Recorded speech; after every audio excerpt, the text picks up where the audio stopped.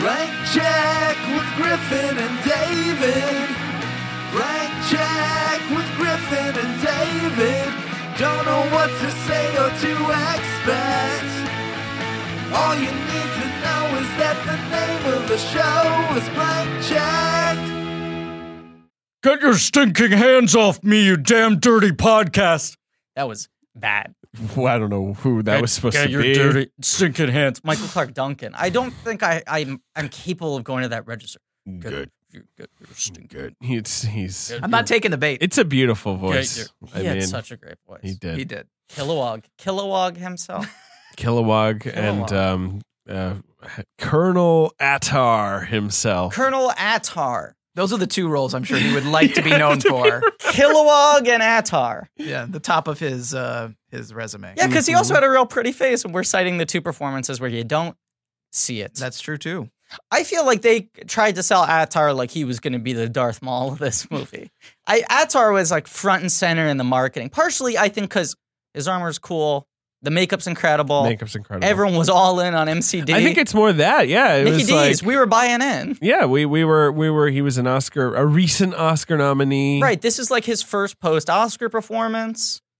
Yes. Right? Well, he'd first been thing in shot after. Probably because he'd been in the whole 9 yards. Right, but that comes out a week after he's nominated. I'm saying this is like, here's my first big career decision, and everyone's like, oh my God, he's gonna play an ape. Which now I think those headlines would get a little shaky. A little shaky. Uh-huh. But it's just the idea of like, oh my God, he's like such a physical, imposing fool. Put him in a big block. But Twisted Mind of Tim Burton gave us a bowl of diarrhea. Just was leaving this to you. Here's a hot take. I think this is the only movie he's made that doesn't feel like he directed it. There's very little Burton in this movie. Right? Because even Alice in Wonderland, which is the other movie of his that I hate. Right. These are the only two that I hate, right? Right. That movie is like, fuck, this is like too much Burton. Right. Without any sort of center. Whereas this is just like, I don't know what this is. There's one scene where I feel like, oh, this is a Tim Burton movie. Which one? It was the scene with all the apes sitting around the dinner table, which is like the Beetlejuice scene with apes. And you literally have Otho. You have Ape Otho.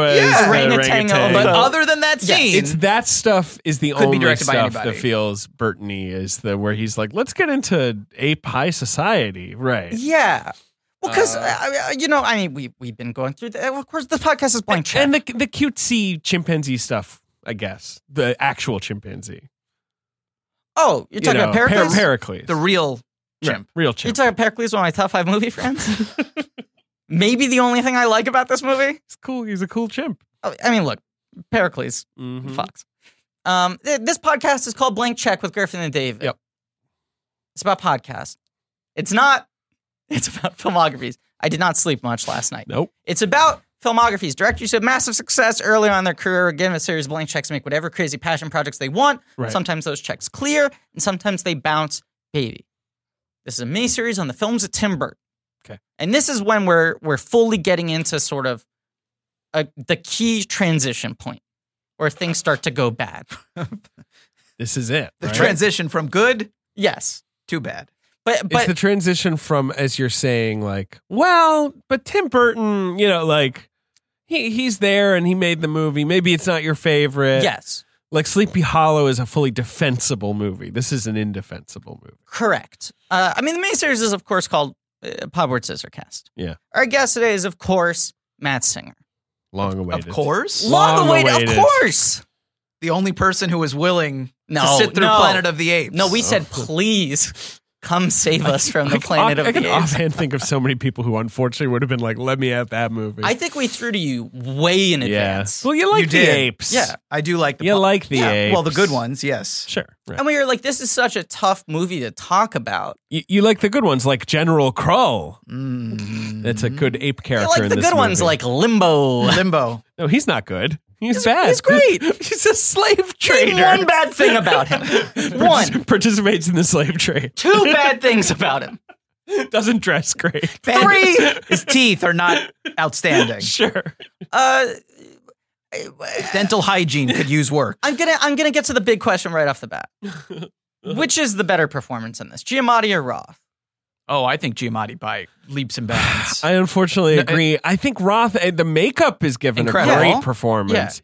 But I think Roth's performance is just like, like over and over and over again. Who's Roth in this? He's the main bad guy. Fade. General Fade. General Fade. Bernie, you don't remember General Fade. I mean, I think remember. he channeled all of his obvious fury at having to sit in a freaking makeup chair for 8 hours a day or whatever he had to do. He also right? suffered many injuries in the Jesus. filming of this movie. And also, like, the thing where they were like, we know you hate Charlton Heston and guns. You have this big scene where he talks to you about a gun for a while. You're just going to have to do that. Yeah, use it. Yeah. It's weird. I just dug into that, all the stories about him not wanting to shoot I remember that scene, not reading wanting to about work that with at Charlton the time, Heston. like in Empire magazine. I read that scene at the time and still read it today as a strongly anti-gun scene. I look at that scene as pretty subversive that they got Charlton Heston to say like guns were the downfall of our society. Right. But Tim Roth interpreted that scene as pro-gun. I guess maybe he just didn't want to be in the same room as Charlton Heston and a gun. And a gun. Yeah. It's a Talking about very gun. strange scene. It's an odd scene. God. I'll give it that. Dying Charlton Heston. In ape makeup. Look over there. I put a gun inside a That vase. red thing. There's no way it could have ever fit inside that unless I hewned it. A Is that how you blood make a teardrop? Yeah, like how did they get it inside it? That's what I was wondering. There's no way to get it inside. Hewn is a good pull. Is a hewn? Is that how you make a vase? It sounds right. They literally had to make the vase around that gun to get Correct. it inside it. Correct. And it didn't stick to the walls somehow. It was baffling. perfectly. This is the kind of crap I was thinking about We're gonna watching this dig movie. into. How soon after this film does Charlton Heston die? Oh, you mean like the actor? Yes, Oh, Charlton okay. Heston, the man, the gun-loving man. He died in 2008, so Okay. he had a few years to go. Yeah. But still, you go like, that's pretty mean to ask like a 75-year-old to sit through 6 hours of makeup. Right. Yeah. You know? Yeah. Do you think he just did it once? I was going to say he must have done it one time. One time. and That's one They day. filmed that one day, That's and one that was day. it. And maybe it was one of those things, so they put it on him in the bed. It's like a half job. Like they just sort of laid it on top of him. Even still, the face stuff. I is know, Just yeah. like, the makeup in this is incredible. It's incredible. It's awesome. And It's an argument for that you never should have stopped. Like if this is Right. what you could do in 2001, imagine what you could do now. Like, I know. Yeah. I know, because this still looks better than any Totally. CGI stuff. 100%. And Sure. you look at the original, like Planet of the Apes, a franchise that I love, Matt, that you love. Absolutely. David, I think you like. You've heard of? I like, but I have not seen all 5. Okay. Definitely not. I've I've seen the first 2. That might be it.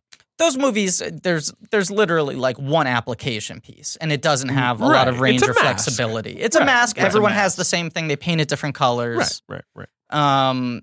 They're like really expressive and distinct and unique, and he's got different species, and he's working with each actor's face so well. Sure. Like Rick Baker does all these interviews where he talked about like getting the cast, and he was like, Tim Roth is going to be a nightmare because his nose is so big.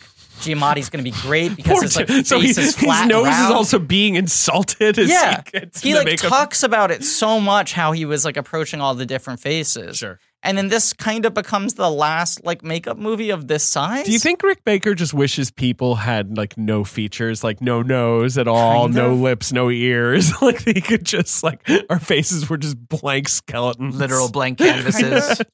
But also, I mean, the reason why he is like the best is that he was a guy who like really understood actors, studied their faces, understood what they needed to do in order to express which features are most important for them as actors. Sure. Like his makeup works really well with performances.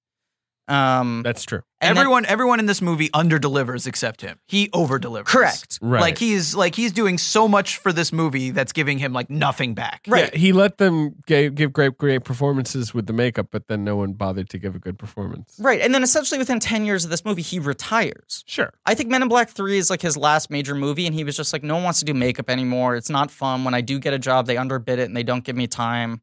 Right. I'm just done. And he like sold off his archives. That's sad. And you just go like, I mean, look, he had an incredible Maleficent career. was his last. That job. was that 2012? 2014. Okay. Nothing in between that and Men in Black though. So yeah. Yeah. And even Men in Black, he was like, I was so excited. They told me we were going to do a bunch of practical stuff. He made all these suits, and you barely see them in the movie. Like, they don't even cover them well. It seemed like he was doing more and more like crappy movies too. Yeah. Like the Wolfman, that Wolfman movie. Right? Which I think he cared a lot about. Eddie, he liked working with Eddie. The makeup in all of these movies is amazing, but it's like the only good thing. They like, well, we've got Rick Baker. We don't have to do literally nothing else. And he won for the Wolfman, though. That was his last Oscar win. Yeah. Yeah. And that was like a big one. He wanted to do a Wolfman movie. Yeah. But like Benicio didn't want to play the Wolfman at all. It's almost entirely stuntman when it's in the thing, which bummed him out. Like, he just seems so disenfranchised. What a stupid movie. It's so bad. Yeah. Will we do Johnston? I guess maybe someday. Yeah. 2075. Yeah, sounds good.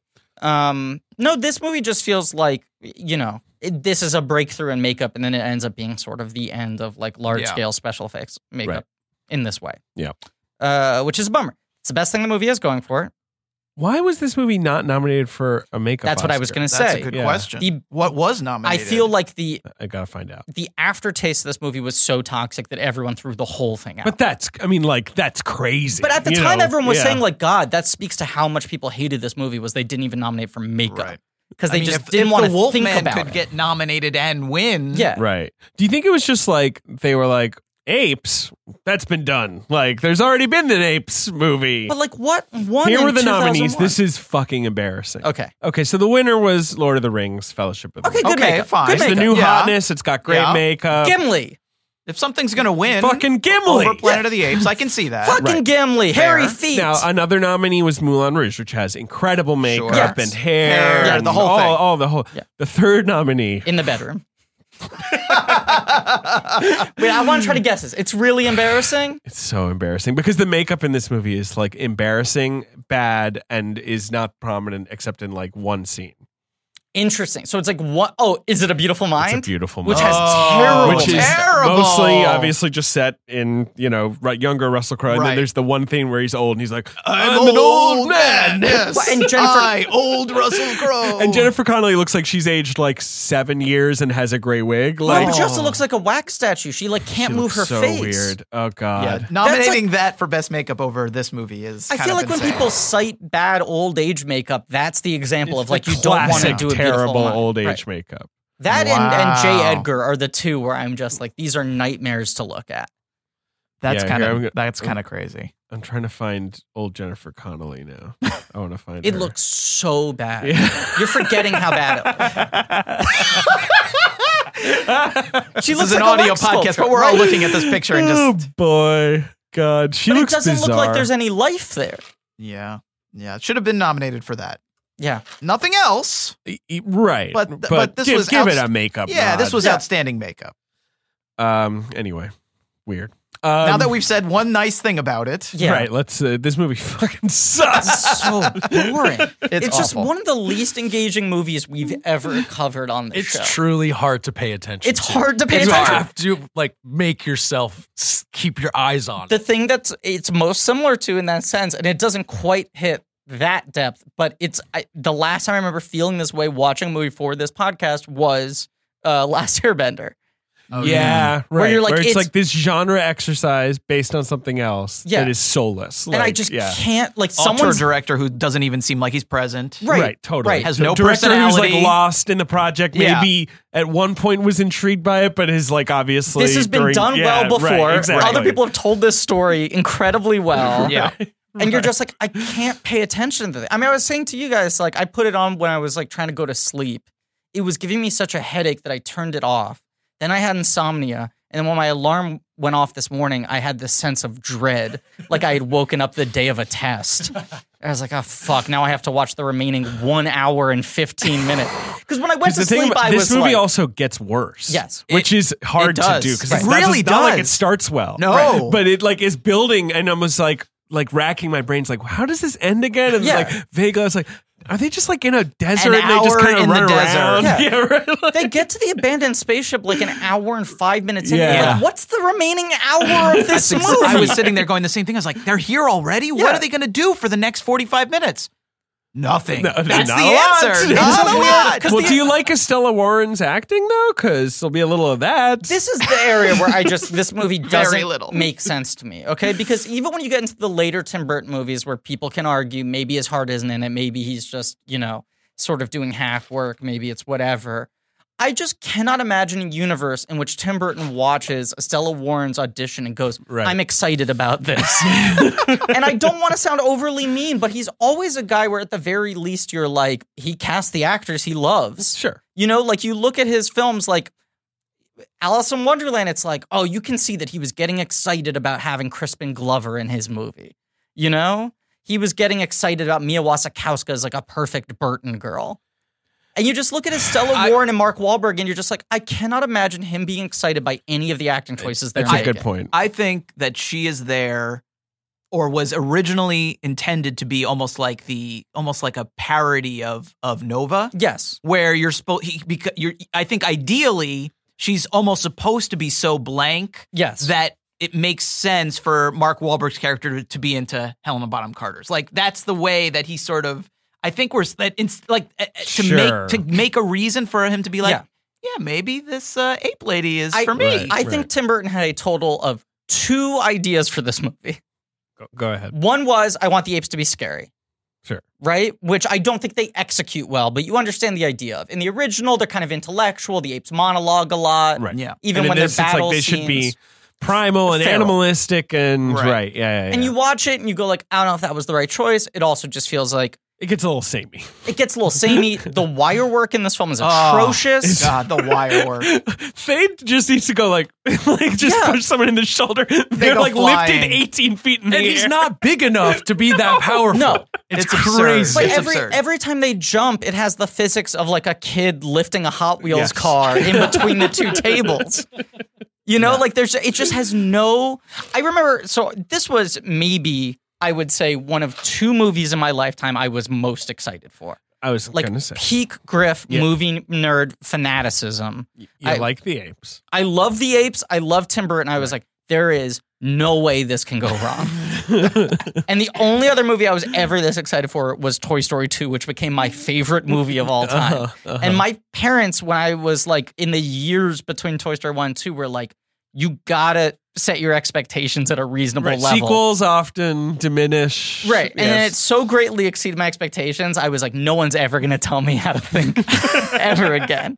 Well, you only had to wait like 1 year, right? Right. 1.5. I was at Sleepaway Summer Camp. Every day I would confiscate the newspapers from the counselors and cut out the ads for Planet of the Apes and tape them to my bunk wall. Wow.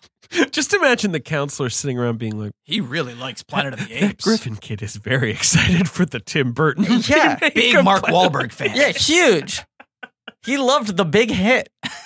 He can't wait to see what Marky Mark does Big Hit's next. pretty good. It's not bad. Compared to this movie. I know which I'd rather watch. So I had all the action figures before the movie came out. I had all the newspaper ads taped up to my How bunk. many action figures were there? I'll tell you who I had. I had Limbo. I had Ari. I had Captain Leo Davidson. I had General Adam. Wait, who the fuck is Cap? Oh, that's Mark Wahlberg. Yeah. I confess I forgot his There's name. probably no worst thing you could say about this movie is that you have no idea the name of the main character and only human character. You're like, who is that? I literally think I had every action figure other than a Stella Warren. That was the one bridge too far. I had Pericles. They made a Pericles They made figure? a Pericles. Was he to scale? Was he tiny? Yeah, it was tiny. It came with the spaceship. It was maybe better than the movie. I feel so bad for Pericles. He didn't ask to be in this movie. He gives a good performance. Chris Christopherson? No, they didn't make him. But he's you're right. like There's an important human character. huge on the poster. I guess Chris Christopherson could have played Captain Leo Davidson, but it would have He'd been be weird. good. It would have been weird if he was a captain. That character.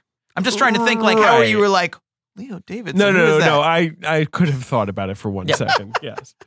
He is huge on the poster and gets pretty high billing. Christopherson? Yeah. On They the were really poster? selling. Yes. What poster? I'm going to show you. You show me. I'm going to show poster you. I'm looking at here has all apes. Right. That's the one that's all them on the horses. Yeah. That's the one I remember. I mean, maybe this is just the You one don't from the remember newspaper. a poster for this movie. I do because I You too. don't. This poster is the one I remember. Yeah. And I too was like, wow, I was 15 years old and I was at that phase where I was like, I know who directors are. I'm super smart.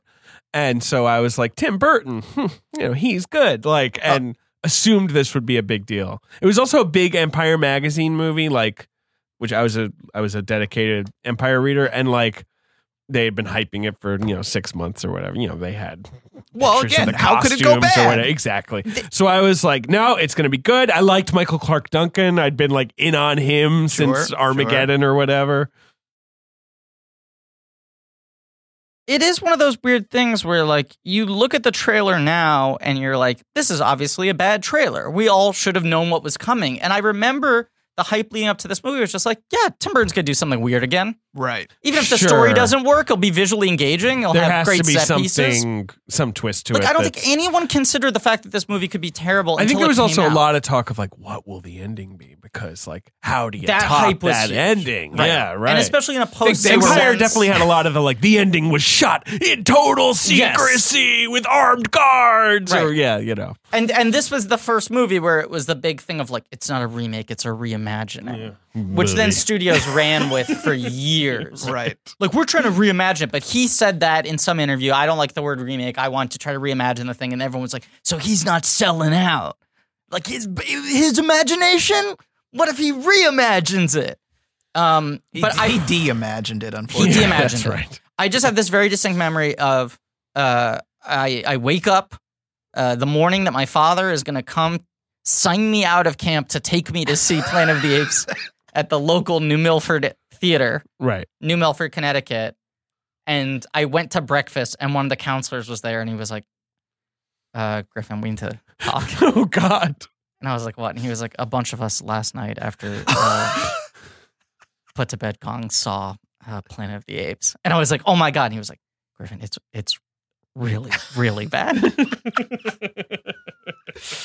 Because talk about a movie that people left the theater Don't with say that. the worst taste in their mouths. Because Correct. they didn't like it anyway, and then the ending is kind of a final, now F get you. out. The ultimate F you. And I just remember them talking to me like it was like they were like hungover, like they were like rubbing their heads, like a cup of coffee, like trying to make sense of what happened the night before. Yeah. And I literally was like, who else was in the group with you who saw the movie? Right. And went one by one to the counselors because I was like, someone has to like this thing. And I finally got to one person who was like, I don't know, it's like stupid, it's funny, I like that they jump around a lot.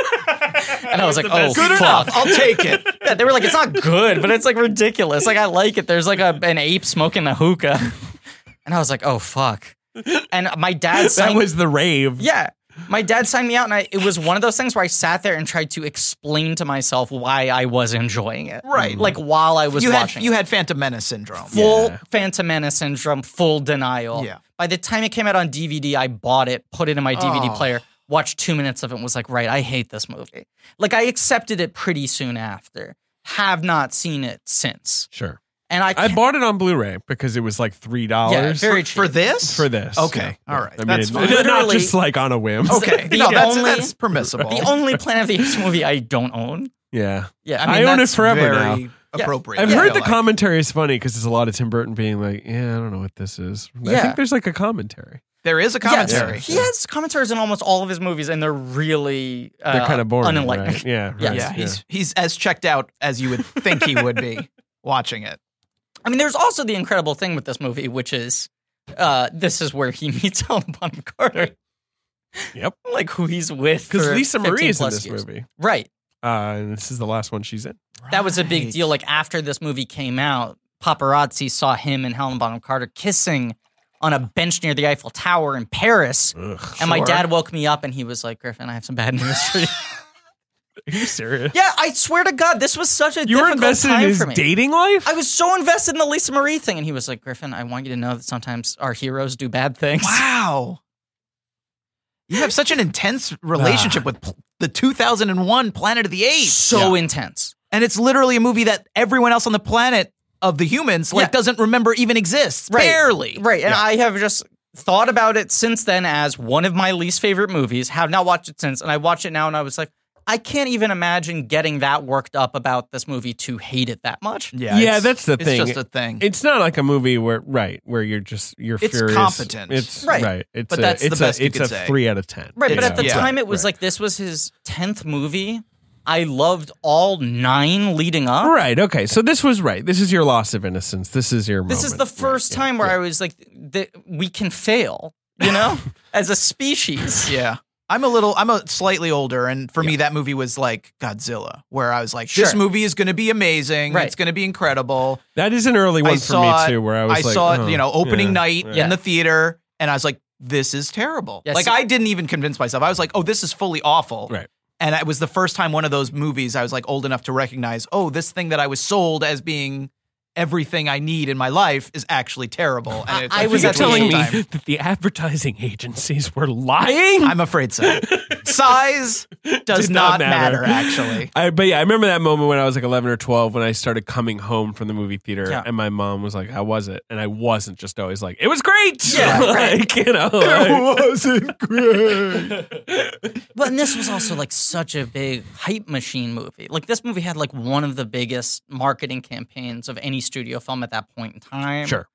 Like there were like giant New York City billboards that were the apes wearing Reeboks. Do you remember this? Definitely don't. Again, another no thing one that would remembers imply anything about this movie but it's you. True. It's all seared into my memory because this truly is like a traumatic period in my life.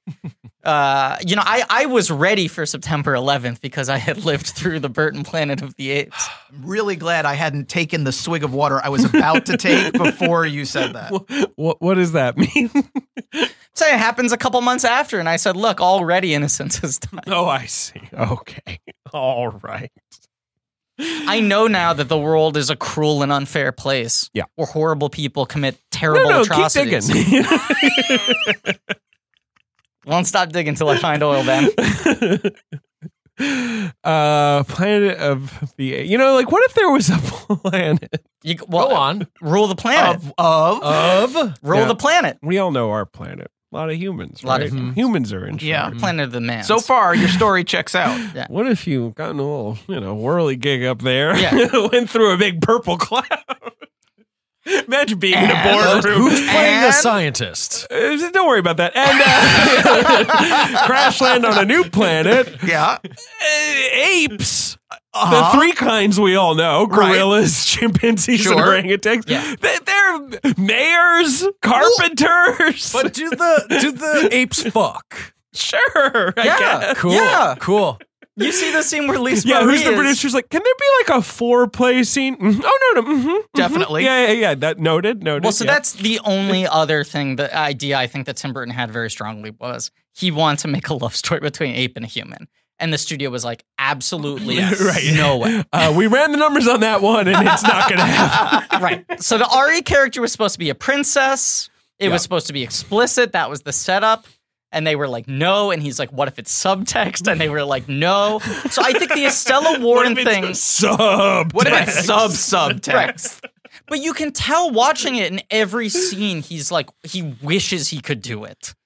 Like any time that Helena Bonham because Carter she's and the Mark only Wahlberg character that the movie is kind of alive for. Right. She's the only character who's dynamic and has any inner life. Because Wahlberg is just dead in this movie, just inert, has no interest in anything. He is the worst action hero, maybe in any movie ever. And it's very possible. But I mean that. And I mean that both within the movie, his actions in the movie. Right. Sure. He causes the Planet of the Apes. Yes. He helps no one. Right.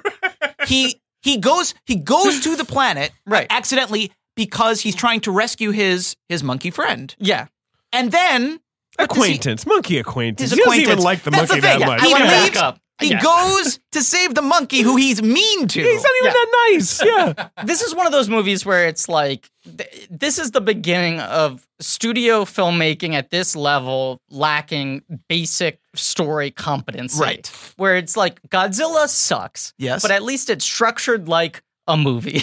Sure. They understand, here is the very cliched, underwritten arc that this character is supposed to have. Right. This movie starts off with Mark Wahlberg being too cool for school. Yeah, he's a total asshole. He thinks everyone on the spaceship's a fucking loser. He hates his coworkers and all the apes. Right. His main coworker is the woman from Mad About You who loves the apes, and he keeps on making fun of her for caring too much about the apes. Yes. Then they send the ape out on a fact-finding mission, and they lose him in a purple cloud. Yes. He goes... In 5 seconds, by the way. Instantly. Disaster. Right. He goes, how dare you? That's my ape. I need to go back and find him. Sure. They go, since when do you care about apes? You were just dunking on her for liking He it. really just wants to go in the purple cloud. So then he gets in the ship and Right. immediately sacrifices himself to try to save the ape, then lands on the planet and immediately goes, I always hated apes.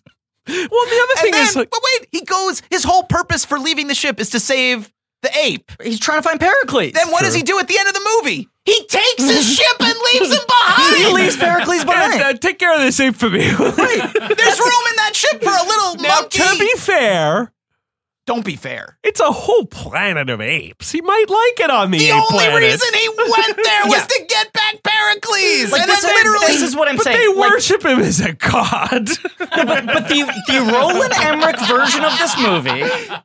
The Roland Emmerich version of this movie would at least, in the first 10 minutes, set up that he was the Jane Goodall of astronauts. Yes, and he loved Pericles. Was and they his had this best incredible friend, bond. And the whole movie is, I can't lose him. I gotta find him. Right. They don't even get that right. No, they don't even get that right.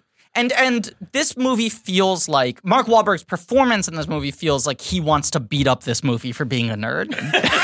Yes. Right? He has such utter contempt for the movie he's in. It's the Happening syndrome times 1,000. Times a billion. Right. Because the Happening, you can tell he wants to beat up his own character. Yes, right, but at least the things around him are like he's like, real whoa, it's people scary. things. Whoa. Yeah, he's like, I don't like this dorky shit with like helmets and fucking laser guns and this bullshit. But I mean, also the only choice he makes as an actor is, I'm not going to take my shirt off, okay? Because like the other guy did, and I do that all the time, so I won't do it. The thing is, to me, the character is clearly written sort of in the Heston character mold, because the Charlton Heston character in the original movie is also a dick. Yes, but the thing is, the difference is in that movie, he gets to explain why he hates humanity and why he's on this thing, and he has like a perspective. Like, there's a reason. And that's sort of his folly, like his rage, his arrogance. Right. Exactly. And in this movie, there's no reason for it. He's just above everything and hates everyone. Out. Right. Yeah, and is just a dick. And that's what's interesting is Heston did have that sort of like fiery anger, of course. right? Yeah. What's it called? Gravitas, I believe? Movie star qualities? Right. Yes. But like, we should do a little Marky Mark career context. Sure. Because his thing is so fucking weird. You go like, okay, he's like a rapper he's an underwear model and an underwear rapper, model, right? He's a shirtless underwear model with 3 nipples. His brother is in the New Kids on the Block. Of course. For a while, he's the less famous brother. He's like Aaron Carter. Sure, exactly, right. And then he's in like Renaissance Man and Basketball Penny Diaries. Marshall discovers him. He, on his episode of Inside the Actors Studio, says, I went to the Penny Marshall School of Acting. She hired me. What a phrase. I love her, but Jesus. Of course, our next miniseries subject, Penny Marshall. Yes. He said, she hired me and immediately said, you can't act. I'm going to break you and teach you how to act. And he claims that Penny Marshall... Penny Marshall saying that to you. You can't act. You can't act. You got no charisma. You seem like you're asleep on screen. R.I.P. Penny Marshall. So he's like, she broke me. She taught me everything I knew. Sure. And then immediately he has this chip on his shoulder and he's like fighting for parts like things like Basketball Diaries. Basketball Diaries. I want to prove like I'm a real actor. Sure. Everyone thinks I'm a pretty boy. I'm like a novelty rapper. I'm this and that. And he starts like making a mark for himself as this sort of angry young man. Make a marky mark. He starts making a marky Here mark. are the things that he's in. He's in 96. He's in Fear, which I feel like is his first very compelling performance. Yeah. And all of these, he says, like, I had to fight so hard. They thought I was a joke. They didn't want to hire me. But he's good in that, and that's probably the first time he makes an impression on a and that's wider also like audience. a character performance for the first time. Right. Then he's in something called Traveler. I've never heard of it. Never even heard of it. What is that? Bill Paxton, whatever. He's in Boogie Nights. Right. Obviously, quite Traveler. A famous film. Right. So this is the huge thing because, like, you know, whatchamacallit, PTA was like, well, I'm boy genius. I wrote the best script of all time. I'm going to hire Leonardo DiCaprio and Warren Beatty. Right. And both of them were like, no fucking way. Right. Warren Beatty thought he was being hired to play Dirk Diggler. Right. Right? Isn't that the story? Correct. Yes. He couldn't imagine that he wouldn't be playing the young lead who everyone wants to fuck. Yeah. But he like moves down the chain of things, and Burt Reynolds is pretty like dinged at that point, and Marky Mark hasn't really got credibility. Sure. And it's viewed as this amazing like thing, like, oh my God, who knew Marky Mark had this in him? Yes. Right. Yeah, and especially as like a leading man, a real I movie think star he's so good in performance. Boogie Nights. He's amazing. I love him in that movie, He's man. incredible. But Marky Mark is one of those. I'm going to be a star. He's wonderful in it. I don't know. That's not the first line that comes to mind for me, but I'd rather not go into it here. Fair enough. But I think he gets a couple years after that where everyone's like, okay, cool, so now he's fully formed. Where's Mark? Yeah, come on. Where's his first Oscar nom? You can put him in anything, he's going to kill it. Yeah. And it's, I think, PTA latched onto something sooner than everyone else that Marky Mark himself didn't figure out for a while. which is and still only sporadically figures out. Even he had a now. couple years where he was really locked into it, and then Sure. started making bad choices again. But the key is his movie star quality is like the run to the litter anger trying to prove himself. Like he has the chip on his shoulder. And he has to prove to everyone else. He is not good when he plays a high status person. He is better at playing a low status. He's better at playing low status. He's so horrible. We talked about this Yeah. in the Ridley Scott. What do you call it? All the Money in the World. Oh yes, Where he's like, cool and collected. Hey, listen to me. I run the show, and I'm like, Marky, you don't run the show. You are not a rich person. Like I want you to be the cop who's like, get a load of these rich guys. No, that's who I want you to be. His movie star quality is irritability. Like he's really good at being annoyed at things. Right. And having that sort of like righteous anger about stuff. He's also good like when he could like if Planet of the Apes, this Planet was a comedy and he was playing this character, but it funny. Because this is like not that far removed from like the other guys to me. Like this kind of guy. But it's just that here he's playing it like actually like he's serious. He's just angry. That's the thing. He learns how to lean into the bravado of those characters and make it self-aware. David O. Russell gets that in him. Sure, right. I mean, directors to keep going through his, yes. I do think he's good in The Big Hit, which is a fun movie. Yeah, he's okay in that. Yeah. Obviously, then he's in 1990s and Three Kings. Right. David O. Russell. Amazing. He's terrific in that. It's a great movie. Horrible shooting experience according to everyone, but except for Marky Mark, I think loves Wahlberg David O. Russell. exactly has the best takeaway from it. He's in The Yards, the James Gray movie, which he's excellent in. Also great. Another great director knowing how to use it. He's in The Perfect Storm, which I think is more just him sort of going like, "Hey, Boston, look, I don't know if you know this, but that fucking wave." Right. He's not bad in it, but it's not particularly notable. And then he is in this, which he just feels he has this run now where it's like this rock star. Truth About Charlie, Italian Job. Yeah, I mean these where are he's like vanishing into these lead roles that have to be all charisma. Just put generic leading man roles. Rock star. Right. What if there was a rock star? They sound generic too. Like even Italian Job, which is like pretty fun, exceeded all expectations, did very well. I feel like no one ever thinks about him being in that movie. You like Mos Def and the ensemble's good. And Seth Green and Cars. Cars. There were cars in that movie. And it's like, and then in 2004 when he has I Heart Huckabees, which he's phenomenal. You're like, incredible. oh yeah, this guy's an actor. Right. Like as long as he's so good. That's his best performance. I think ever. so too. I would give him the Oscar for that. And obviously, like a couple years after that, he had The Departed, and he's sort of gets his Oscar nomination. Right, and then there's a run of years where he's not making great movies, but he's making consistently successful movies post Fighter, where he becomes like one of the most consistently bankable actors. Where he's getting into his like Peter Berg cycle, where Ted is huge. Yep. Where Lone Survivor is huge. Daddy's Home. Like it's weird how big Daddy's Home is. Sure. Huge. But he's like, I like Deepwater Horizon. That's my Wahlberg movie. I think he's good. Not a bad movie. I like a movie where Wahlberg's like, hey, listen to me. Why do I want to do this? Thing's going to blow. Like that's what I want out of Wahlberg. My favorite. Whereas in Patriots Day, oh God. But the problem is, I didn't know until after I saw the movie. The Patriots Day, he's playing like a character that didn't exist. He's playing 6 characters that have been strung together so it makes into no one character. sense that he keeps on showing up at the right place. Hey, let's ask this patrolman what he thinks. It says like the mayor. And then Matt has already pulled up his next Icarus moment. Like just the picture of I pulled up The Gambler and just the photo of the poster. You're just like, and this movie is awful. He's flying too close to the sun again. Like he does that. He does All the Money in the World. Like once again, he's trying to play like 22. very high status, calm intellectuals. Your high status, low status thing. Right. Like this is no good. This is high status. And then his next thing is that he's remaking Spencer for Hire with that? Peter Berg. It's like a detective novel that was turned into a big show in the 80s. Spencer for Hire, never heard of it? No. Yeah. Wow. With Avery Brooks was the famously Hawk, the sidekick. Okay. And Spencer was played by Robert Urich. Yeah.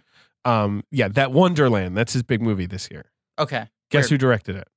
Peter Berg? Peter Berg. Yeah. He loves working with Peter Berg. He does. Says it's like the only friend he's made in his adult life. He Like was all the his other star of friends Peter Berg's last 5 movies, I Right. think. Yeah. But he was like, you rarely make a friend that good when you're in your 40s. Yeah. Like I think, other than Turtle and E and Vinny and all his friends who he grew up with. Turtle. That's the other weird Mark Wahlberg thing. I know. Is he goes to he HBO turned and his is life like, into a terrible TV show hey, my that friends and I would dominated all get drunk pop and fuck culture. people. That should be a TV show. And everyone's like, worst Absolutely. idea. Well, like HBO says yes. Everyone's like, I can't believe HBO gave him the money to do that, and then everyone hate watches it and becomes a hit. And also, he had another TV show about his family making burgers. Yeah. And he's a producer on Boardwalk, right? Boardwalk Empire? Yeah. He is? Mm-hmm. What a weird career. Right. He saves And Ballers. David O. Russell's career. Wait, he's involved with Ballers? Of course. Because I think Ballers was like him being like, hey, remember Entourage? And they were like, yeah. Other people have friends. Yeah, what about like sports Entourage? And they were like, you get a producer credit. You know, like that Rock, was... you gotta do a TV show. Do a TV show about how you make money and fuck people. Rock, you gotta do it. I'm a movie star. I do a TV show. Truly one of the most devastating SNL impersonations of all time. Like, I really think so. And stunning because until the moment he uttered the first syllable, you went, well, there's no way to do a Mark Wahlberg impression, right? Like, or like, why would a Mark Wahlberg impression be that interesting? There's nothing distinctive enough about him. He doesn't have a clear movie star. I argue, actually, that impression is what sets him off to have such a good run of like 5 or 6 years. Sure. That then he realizes what his movie star persona is because it's defined so thoroughly, and he starts being self-aware about it. Right. Yeah. He's not self-aware here. No, not He's at all. very far from self-aware. So he says so far. the This is the development process. furthest. He's like when Pluto is like furthest from the sun. He's taken a purple cloud as far away from self-aware as he can possibly His get. only choice he makes is this a cool movie star walk? He's got a real he's got a gait saunter to him. Yes. But he said he didn't want to be shirtless because he had done too many shirtless ads. Right. He also has a third nipple that I think he corrects shortly after this. Sure. But if you look in the original underwear ads, he's got a little third guy. I never knew that. Yeah. Yeah, he's one of the most famous third nipple havers in American history. He's a witch. Of course, we should burn him. No, but this movie has a crazy development process because in the early 90s, Fox was like, we're starting to become franchise-driven in Hollywood. Yes. We have this huge, it was sort of the original massive franchise. Sure. Planet of the Apes was like the first franchise that got really merchandised and turned into TV shows and 5 films and all of this. It's overdue for a modern reboot. Imagine what the makeup would be like today. And I think the original was Ridley Scott and Arnold Schwarzenegger. And no, Adam Rifkin. Right, Adam fucking Rifkin. Director of Never on Tuesday. And Detroit Rock City. Yep, that's right. He pitches them on a Planet of the Apes movie now's a after perfect Never time. on a Tuesday comes out or whatever. Right, they said, we like your movie, what would you want to do next? Right. And he says, you have the Apes franchise, I can't believe you're sitting on it, I'm a huge fan, here's what I would do. And it was going to be called Return to the Planet of the Apes. And it's like a continuation of the original chronology. And they wanted to hire like Tom Cruise or Charlie Sheen. But I feel like any movie from that era, from the late 80s, it was either Cruise or one of those two guys. And then Peter Jackson pitched his take. Where it was like a Renaissance. It was the Apes through the Renaissance. Yes, where because that's the other thing with the original trilogy is it's this original trilogy. The original series is this Ouros Boros that covers different points in the. Right? Isn't that what you're trying to say? I mispronounce every word, David. Are we going to start correcting now? Carry on. Yes, they keep going back and forward, right? Right, and covering different parts in the evolution of society. Partly because they blew up the planet halfway through the series, so they had to go back. Yeah, the coolest thing any franchise has ever done, which is end existence on movie 2. Right.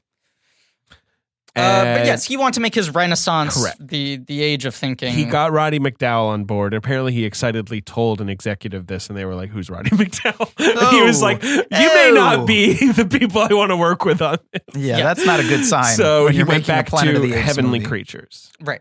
Then, Raimi and Stone are circled for like an early 90s. Jesus, Oliver Stone said, it has the discovery of chronologically frozen Vedic apes who hold the secret numeric codes to the Bible that foretold the end of civilizations. Sure. The apes like wrote the Bible? Yeah, absolutely. Apparently that script's supposed to be great. They paid Oliver Stone like $1 million or $1 million, I think, to be a producer and co-writer, I think hoping he would eventually direct it. Yeah. And they get Arnold on board. Schwarzenegger gets on board. Pending his approval of director. So now the film's stuck in this thing where they know they have Schwarzenegger and they know they want to do a new Planet of the Apes. And they're trying to find the right director and the right script for that combination. Right. Which kind of sounds like a home run in like 1993. For sure. Cameron considers it. Philip Noyce goes pretty far on it. Yes. Ridley Scott considered it at one point. He decides to go make The Saint. Right. Philip Noyce. Ridley Scott, yeah. But it was one of those things where like Cameron was thinking about doing it before Titanic. Then when he thought Titanic was going to bomb, he was getting into it. Then when Titanic did so well. A Fox executive called Dylan Sellers apparently felt the script could be more comedic. And he pitched something where like the apes are playing baseball, but they don't have a picture. Right. It was one of those things where he was like, they're apes, put them in human clothes. Why aren't they doing funny stuff? Do you want to remake just Ed the movie? I was just about to say, is this how we wound up with Ed? Have him in an office I literally with was just typewriters. about to say, tell me that this man greenlit Ed. The businessman, but instead of smoking cigars, they're smoking bananas. Come on, I can write this shit myself. Then Sellers, who was the main development executive on it, in a car crash. killed another man in a drunk driving accident. And he like went to jail. Yes. Yeah. He killed both the other driver and another Fox exec who was in his passenger seat, went to jail. Production sort of got halted, everything that he had been pushing forward. Right. So I think now they're at like 99, and it's been like 10 years of trying to make a Planet of the Apes movie. Arnold Schwarzenegger seems like that's slipping away. One of my favorite things is they brought on Chris by then. Columbus and did a tests of ape skiing. No one knows why. That was the crazy thing is like every time they brought in a new director, and these were like the biggest directors of the 90s in different genres, there would always be a Fox executive who was like, can you have them do a ballet? Like they like come up with all these ideas about like it's about the dawn of like the computer. Right. You know, like everyone was coming in with these like big theological ideas and they'd be like, cool. What if the ape hosted a talk show? Right. And it feels like every version of the movie is getting halted at that gap between like a heady director wanting to say something about human like society and a Fox executive wanting to have an ape do something an ape shouldn't do. Well, based on the finished product here, it's pretty clear who eventually won out. Right. It was the executives. 100%. Yes. Because there's so much shit in this movie that just feels like Tim Burton like threw his hands up. Just generic.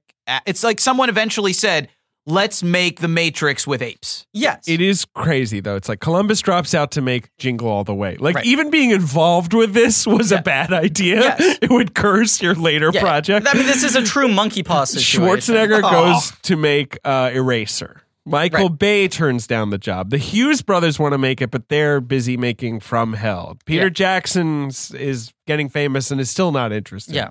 William Broyles Jr. writes the script that we now know. Which then gets, polished by Connor and Rosenthal, who have the other credit. How they wrote Burton in, I really have no fucking idea. Like, I don't know why Burton gets to be like the 14th director involved. We had, I want to see if I can find the username so I can credit him properly. But someone, one of our Blinkies on the Reddit, wrote a really, really good piece in the Batman Returns thread. Okay. About how, like, and it made me think about this in a different way. About, like, we all, like, sit around and go, like, what happened to Tim Burton? Like, where's the moment? Why did it all sort of turn off? Why these films start to feel less and less, like, sort of adept or personal. Passionate, personal, any of that? Right. And he made this argument that, like, Edward Scissorhands, and Batman Returns are like this perfect triptych of everything that guy sort of has to say in his heart about like how he feels, how he views society, how we treat others. And that after that, he's just sort of like, what more do I have to say? Right. So people offer me things and he's like, yeah, I don't know. I guess monkeys, that sounds cool. Right. Like there's there's like the Rolling Stones doing the endless tours. They've done all their material, and now it's just like, I'm going to play the hits. Right, but for him, it just becomes like, oh, there's an element I haven't done before. Monkeys are cool. I liked that book growing up. Whatever Makeup's the going to thing be is. fun. Right, but then when he signs on, I think everyone just goes like, well, it's Tim Burton. He must know what he's doing. He must have a take on this. So they were saying like no actor they could get to sign on would once they read the script, no actor would want to do this movie. Right. And Mark Wahlberg pointedly didn't read the script, went to a meeting with Tim Burton, and after 5 minutes said, look, I just want to work with you. I'll do whatever you want to do. Sure, which is not unfair for him to do at the time, right? No, and certainly like Mark Wahlberg finds success when he works with strong directors. Right. You could see him going like, I trust you. You know how to use people. You'll know how to use me. Right. But it's clear that I think everyone threw to Burton, like, there must be some sort of guiding principle. There must be some take he's got on this. Right. And also the execs came in with a bunch of notes, and he's just like, I just got totally lost in the thing. We started production like 9 months before it was going to come out. The whole thing was rushed. I didn't have time to figure it out. Right. There was something where it had to come out whenever it came. Right. This is one of the first, like, we've marked out these release dates. Yeah. We can't give it up. It was being rewritten while they were like building the sets. You know, it's everything you don't want to do in a movie. And like the sets in this movie make no sense. Like until they get to the desert. Excuse me, I think this world is very plausible. What are you talking about? No, until they get to the desert, you're just like, I don't understand the layout of the city. I don't understand if we're indoors or outdoors. How many of them are there? Right. They totally invert the original movie, where the original movie starts in the middle of nowhere. Correct. And you get a sense, you feel like you're on a weird planet. Right. And then this one starts in like a really ridiculous looking set with like lots of green leaves. And you're just like, I'm not on a Planet of the Apes. I'm on a back lot of the Fox studio. Like it has no, until like the second half of the movie where they go outside. Right. Yeah, it looks totally fake. You say like until they go outside, like all the stuff that's shot on sound stages, they build the sets in a way and light them so that they look like interiors. Yeah. So you're just like, is this ostensibly the town square? Am I seeing the outside of buildings, or is this like the inside of an anthill? Right. Like, are they all living like inside some clear. giant, super unclear. But yeah, the original Planet of the Apes, I don't think you see an ape until like 48 minutes in. Mm-hmm. Like you start on the spaceship, he crash lands, he wakes up, he's out of sorts. There's a lot of Charlton Heston just like in the desert trying to figure out where he Where to is. go. And that score is so good in that movie. Right. Yeah. And it's sort of like this weird, like Castaway, like, you know, like Robinson Crusoe on Mars, like Survivor movie until the apes come in. And this, it's like, it gets to the ape shit really fast. Sure. You have no understanding of how their society works. And never receive any. Right. No. And Tim Burton at this point is like, you know, if there's one thing you could say his films are really about, it's like him trying to make sense of like human behavior, right? This anthropological thing of like, he doesn't understand people who are like confident and feel comfortable acting normal, living in their like controlled, acceptable ways, you know, normal jobs and polite conversation and all of that. Right. And so you go like, I guess maybe like that's what's attracting him here, is making a movie that's like really looking at society in an anthropological way. But then there's no real take to like... Well, they're in the city for about 20, 25 minutes. And you just get this one shitty dinner party. Yeah, the one scene that did kind of feel like a Tim Burton movie. But is also so at odds with the tone of everything else in this movie. Right. But then it just becomes like a chase movie where they're just wandering around and people are chasing them. Right. So all the stuff that people love about Planet of the Apes, which is like the satire, the commentary on society, there's almost none of it in this movie. None of it. This movie has no commentary, which is the thing above all else you would expect Tim Burton to have. Right. So like that's what I'm saying. Like the thing that you're looking for in this movie, and I'm going, yeah, that does sound like a Tim Burton movie. Right. It's not in the movie. Right, because like even like Dark Shadows, it's like, well, he still is coming from that perspective of like, I don't Dark understand Shadows, behavior. yes. People are weird. Not one goth ape. Not one goth ape. You have those teens who look like they're smoking an ape bong. Yes. True. And they're wearing leather jackets and sort of like dancing Yeah, that's true. on a street corner. There's Rick Baker plays that hookah ape. You know when they roll the cart and he's taking a big puff. That's the other thing, is like every background ape in this movie is giving a performance that feels like it would fit in like a theme park stunt show. Like, is just like jockeying You're for on, like attention. a dark ride, right? Right, and they're exactly, just going so huge, like trying to be the one who stands out in the shot. There's no sort of cohesion to like what the language is of the apes, because they're stuck in this weird nether zone of like, so are we making them like really feral? Right. Are they like all fours crawling around and they just have like verbal intelligence? and like Roman armor. Right, because in the originals, they're like totally bipedal, normal, like anthropomorphic people with ape faces. You really believed apes could have meetings. That's the Black Books joke. Yes. Yeah. Yes. It's a quieter, talkier movie. But of course it was the 60s. Right. Now we're in the 2000s, baby. Yeah. Sorry, Ben. So it's like he wants to make this like vicious, violent thing, but it's not an action movie. Not a successful one. No. Way. I mean, as we were talking about more gently in the Batman Returns episode, Burton's skill is not with action itself. No. It's not a particularly thrilling action director. The action in this movie is that people jump up and down That's the right? thing. It's Is like that it? I mean, I'm trying to think. Is there any other? It's a lot of jumping. Lot and of it's so jumping. much jumping. Wire work. And people, like you said before, like people like giving someone a glancing blow and And they they just fly like 40 feet into the air. Right. And I don't think Tim Roth climbs a horse normally one time in the movie. Like he only gets on a horse, which he does like 12 times in the movie does a lot. Yeah. with like a wire work jump where he goes like, ah! Yes. Like literally that's how he does it every time.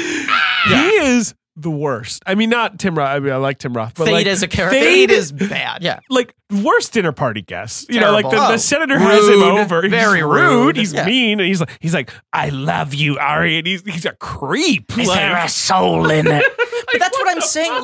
Like his characterization is so different. Every actor is in their own movie in this thing. that's true. Yes. where it's just like, you know, Right, because it's like, are the apes do they have like a sort of samurai culture? Because Right. there's some sort of Asian influence to some of the design and stuff. And then it's like, no, are they like Rome? Is this like Right. ancient Rome? And or they're just sort of like, I think the production sometimes decides it feels I like don't they're know, like just toss a Pacific little Islanders. column A, right? Like they're column in this B, sort of like right. Caribbean sort of like. Right. It Yeah, doesn't make whatever. any sense. I mean, the original movie, the one other big difference we haven't really talked about is that in this movie, the humans can talk, Right. which is another thing that I Right. think could be interesting. Sure. And it could almost make the sort of the racial metaphors more like interesting and overt.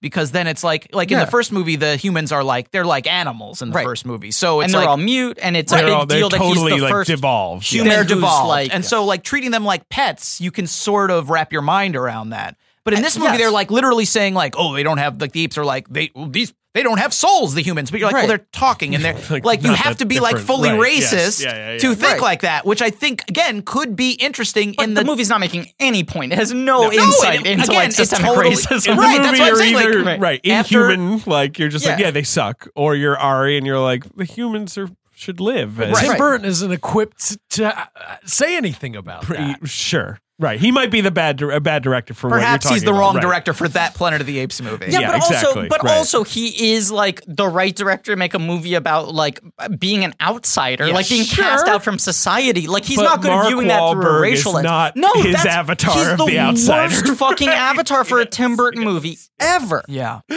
So then you go like, God. I think he's kind of relating more to the Helena Bonham Carter character. Sure. Well, he was definitely related And to Helena Pericles. Bonham Carter. Let me Right. tell you. Yeah, Should have and to made Pericles the Yes. main character. Yeah, Did he was anyone else definitely related to Thank you. Helena Bonham. Did anyone feel like they were fucking with Pericles when they gave him a full spacesuit but no gloves? Yeah.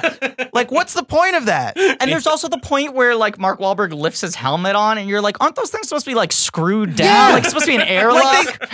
He that- takes it off like it's a propeller cap. that's like it's like a Halloween costume. It's not doing anything No, for it's him. not doing anything for him. Like who decided? You know, It it'd makes be him funny. feel like a big boy pilot. Just for us. Just for Just kicks. for us. Just Let's for put him in the shits. little costume.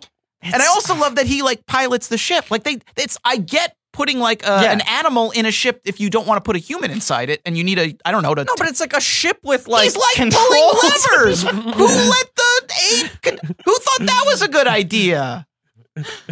Like we trained him. It's okay, guys. He's been training to go into the purple cloud. We trained him. This fucking movie. Just remote control it. I don't Just understand. remote control Just it. remote control it. They put him into the purple cloud. He vanishes within 1 second. Wahlberg's reaction to this is not like, that purple cloud seems that's dangerous. unfortunate. Like, Oh well. right. Like he's just sort of His at his reaction console is going like- like, here we go and then into the purple cloud. what happens? Immediately gets sucked into a time warp, and he's like, "Hey, what's happening?" Like, Yeah. I don't know. Maybe the experiment you just witnessed could have given you some clues. All Right. the people who were like, "Do not leave the ship," were Yeah, correct. right. You've made a tactical error.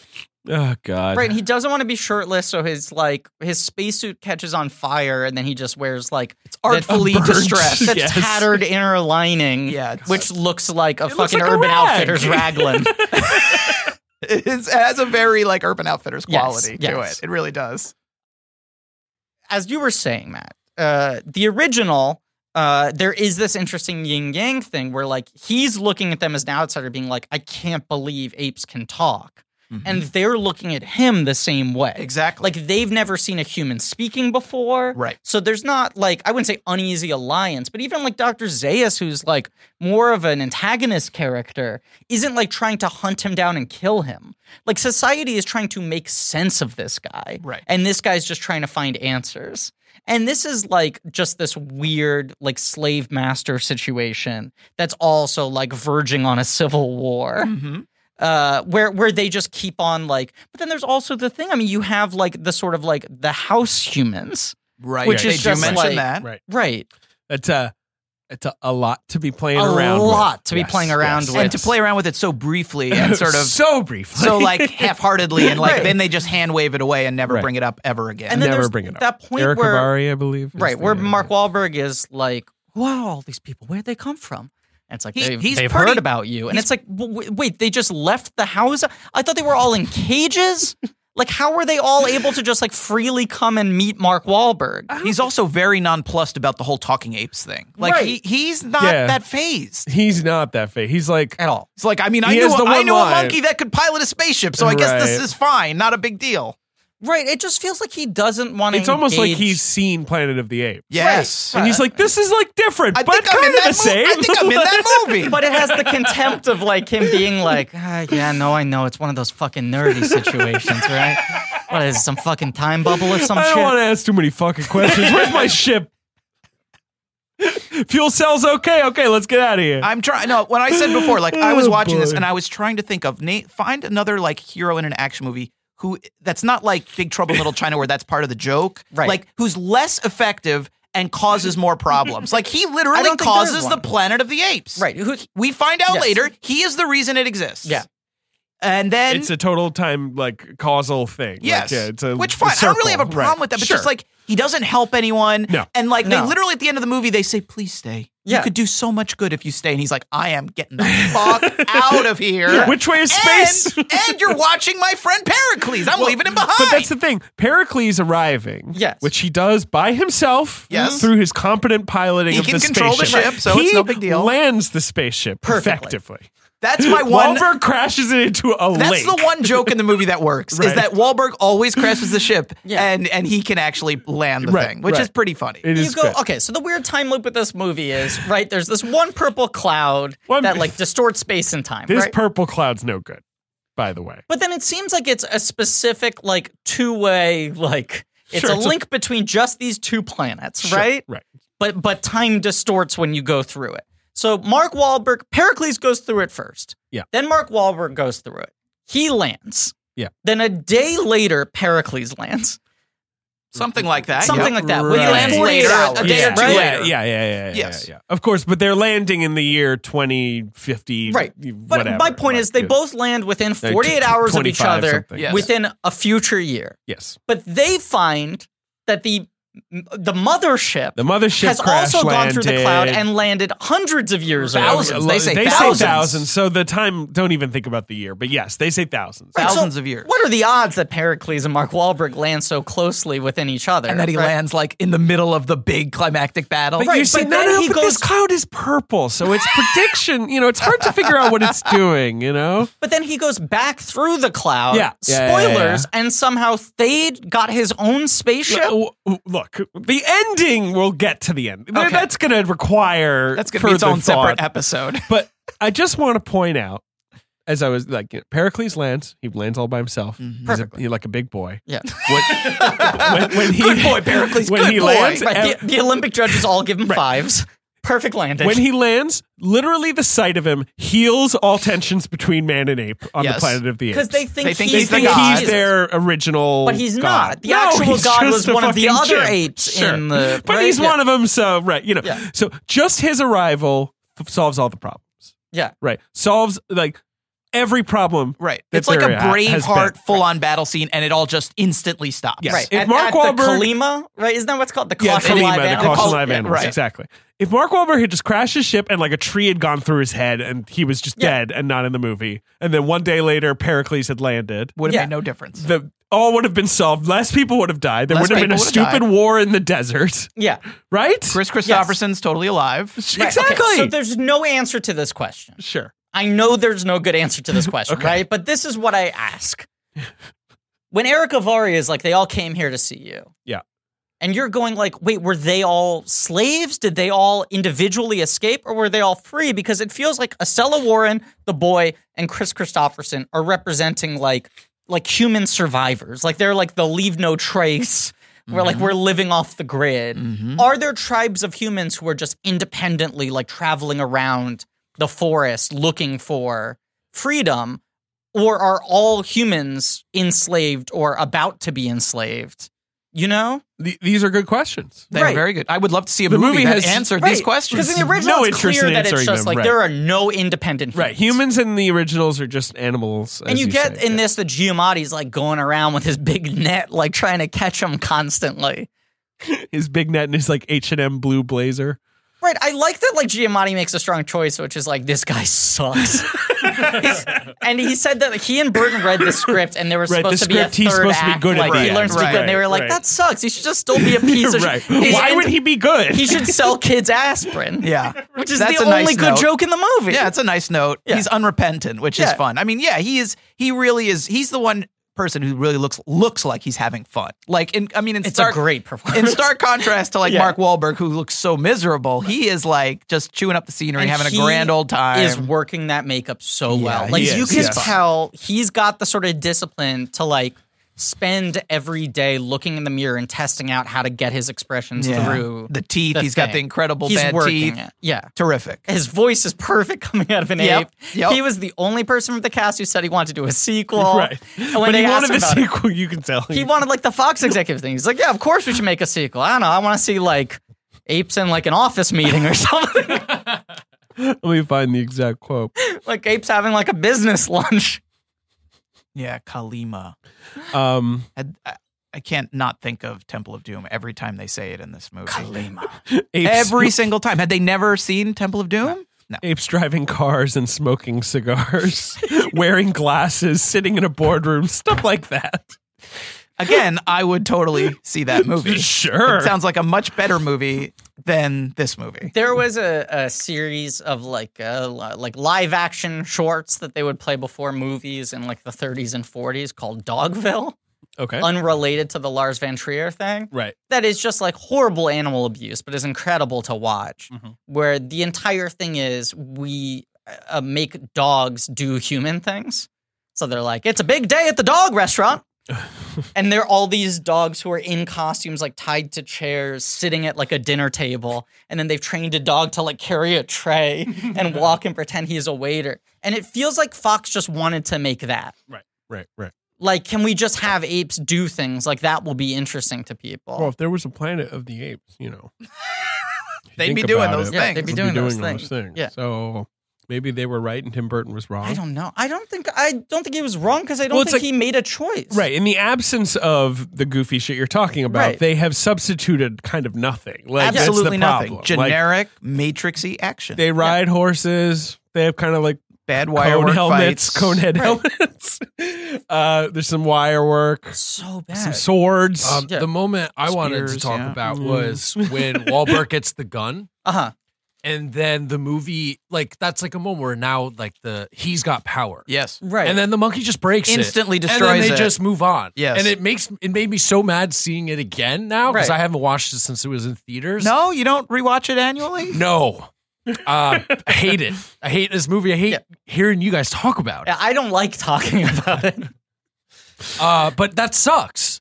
That is like such an obvious moment to like let Mark Wahlberg character now have like some power against the monkeys, but they're just like, no, we're gonna take that away. It's why I think the Charlton Heston scene is kind of interesting because it's almost an idea, and it's almost an idea that's original to this movie. Because in the original series, all the apes have guns, right? Yeah, they are more advanced in general. Yeah, but they have like rifles and they have pistols. Right. They also have nets and like like billy clubs. Like they have all types of weapons. Sure. But firearms are not a thing that they have not figured out. Right. Okay? This movie is saying like humans have guns. Right. It's saying that apes kind of, their ceiling is like ancient Rome. Like that's as bad as, they can have like a civilization, but it's ancient. Right. And that's like the deep dark secret is like they figured out that humans have guns. they took the guns away from the humans and have tried to rewrite history so that guns don't exist and that humans have always been a lesser species. Right. Because they know if humans get access to guns, the whole thing is over. Right. Which is kind of an interesting idea. Again, if you want to dig into it. Right. If you want to explore that is yes. a thing you could do. Right. And it almost then like gets in this thing of like, were the apes right? Like they created a new society because they knew humans No, but were their too society reliant on is a destructive lame. technology. Exactly. It's no good. It's no good, but you're like, that's almost a hook for a screenplay. Sure, right. But their society Apes sucks. evolve, they see that guns are actually the primitive thing. And Yeah. so they like, you know, enslave humans, Right. hide guns inside like very well-made artisanal fire drops. That's where no one would look. Yeah, where no one would look. No one would Because it look couldn't inside a physically fancy be face. inside it. Right. Yeah.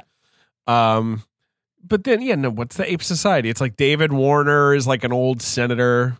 Yeah. You don't really see like But what is the he what is the right, what the government? government is. I mean, in the maybe Fade is like in charge, but all his decisions are just like him going like, kill the humans. Like, I mean, he doesn't like have a lot of like tactics. Yeah. no, Right? no, just beating on people and, Likes to and beat on jumping people. and jumping onto his horse very dramatically. Whee! Right, and Yes. you're also like, is Thade viewed as like the Charles Manson of like this ape society in the way that he's just like constantly like hunched over and like sort of talking to himself about like, Stinking humans, dirty humans. No, And then- he's the Abraham Lincoln of. well, he And then becomes as another, Abraham Lincoln. as another indicator of the badness of Captain Leo Davidson, he doesn't defeat him or kill him. He leaves him there, Right. just literally, just like when he leaves the planet, Right. Yeah. because he just feels like it. He leaves him in He a leaves cell. Thade behind, Right. totally fine.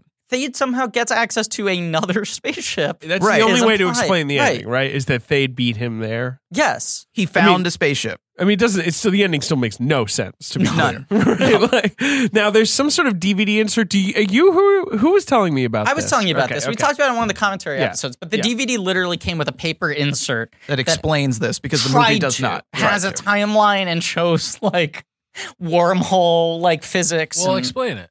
I cannot tell you. I mean, David, if you want to look it I'm trying up, to find it. Yeah. Supposedly, like first one in, last one out is the idea. yeah, I mean, because But I don't. you have to believe that the purple cloud itself has some sort of governing law Right. that it's not a random. You know what I'm saying? Yes. Because it sends So- people out at different times, but the times are close enough in relation to each other, and it's only a link between two different planets. And if right. it was just Thade who got onto Earth, how did he make all the monkeys? Well, we don't. Yeah, Right. that's part one part of about 3,000 parts that makes no Right. sense. There's one. All right. So there's one thing. Some people think that he doesn't make it to Earth. Who's he? Wahlberg. Okay. Uh-huh. He just goes in the purple cloud and then goes into the future of This is the more This evolved. planet. the same planet. The same Right. planet of the apes. Except we see like. I know. I mean, when he left, they were all like, "And we'll never fight again." But And also, Thade I'm pretty sucks. sure in that. I mean, at the end of the movie, though, they show Saturn and they show him Yeah, flying you're to correct, Earth, correct, and the correct. screen on Okay, his well, look. the screen on his computer says Yeah. Earth. Yeah. You have to willfully ignore actual evidence on screen That's to buy a that fair theory. point. And I know. I mean, Burton's thing is mostly just like, I don't know, like there needed to be room for a sequel. Like, that right? was Like his, that's he his, was like, whoever made the next one, I was going to let them figure that out. That's truly how he talks about it. Yep. A friend of the show, Alex Ross Perry, has pointed out, he texted both of us knowing we were going to do this episode, Yes. that in fact the original book ends in a way that's very similar to this. Sure. The original book is very different. I believe it's apostolary. Sure, the epistolary. You mean Yeah, letters? epistolary, sorry, another word I mispronounced. Right.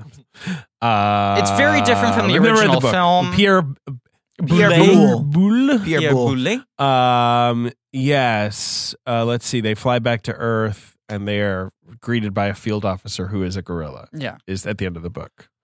They should throw this movie out. Yeah, they should. But I mean, They should drag it into the garbage on their desktop and Even- delete. even Forever. even if you Yes. even if you sort of accept, okay, well, if you go into the cloud first, that doesn't mean you're going to come out first or yada, yada, yada. Right. It doesn't really explain how Thade would get so far back in time. But let's just accept. Just accept that he does. Like, even if Thade is able to find a spaceship inside the desiccated 1,000-year-old ruins of this thing that they also explode at one point. Yeah. Like, let's say he finds a spaceship, it works. He uses it. He goes back to the past. He creates this alternate timeline where apes are now in charge of Earth. Uh-huh. That still requires Mark Wahlberg, when he comes there, of all the places on Earth to crash land. Yes. He literally lands at the Lincoln Memorial, right. which is now the Thade Memorial. Yes. Just so they can have a riff on the Statue of Liberty. Now that you put it that way, it sounds the Thade Memorial to this day. Yeah, I call it the Thade Memorial. I'd call it the Thade Memorial. Yeah. If I'm there. Right. That's the Thade Memorial. Yeah. You mean in our world? Yeah, it's the Thade Memorial. That's the Thade Memorial. That's fair. All right, here is a DVD. Here's an explanation. Okay. Time on Earth and time on Apes Planet move in opposite directions. David's using his hands. Okay. His Because hands the are moving. storm moves in opposite directions. You know what I'm saying? Wow. So that's why the Oberon lands, the space station lands like first, and then Leo, and then Pericles, even though So they the went. more time that passes in between the people who go through the cloud, the further it sends them apart from each other. Exactly. So it's like, even if Leo technically goes through the cloud first, like some other apes go through the cloud later, but they land earlier, like because of So like the time. No, you see, it's opposite. Oh, Ben's leaving. if Wahlberg goes into the cloud, He's tapping out. He's tapping out. if Wahlberg goes into the Has cloud, this ever happened? yeah, Sure. yes, definitely, many times. We're very tiresome. Yeah, he wants the show to end in general.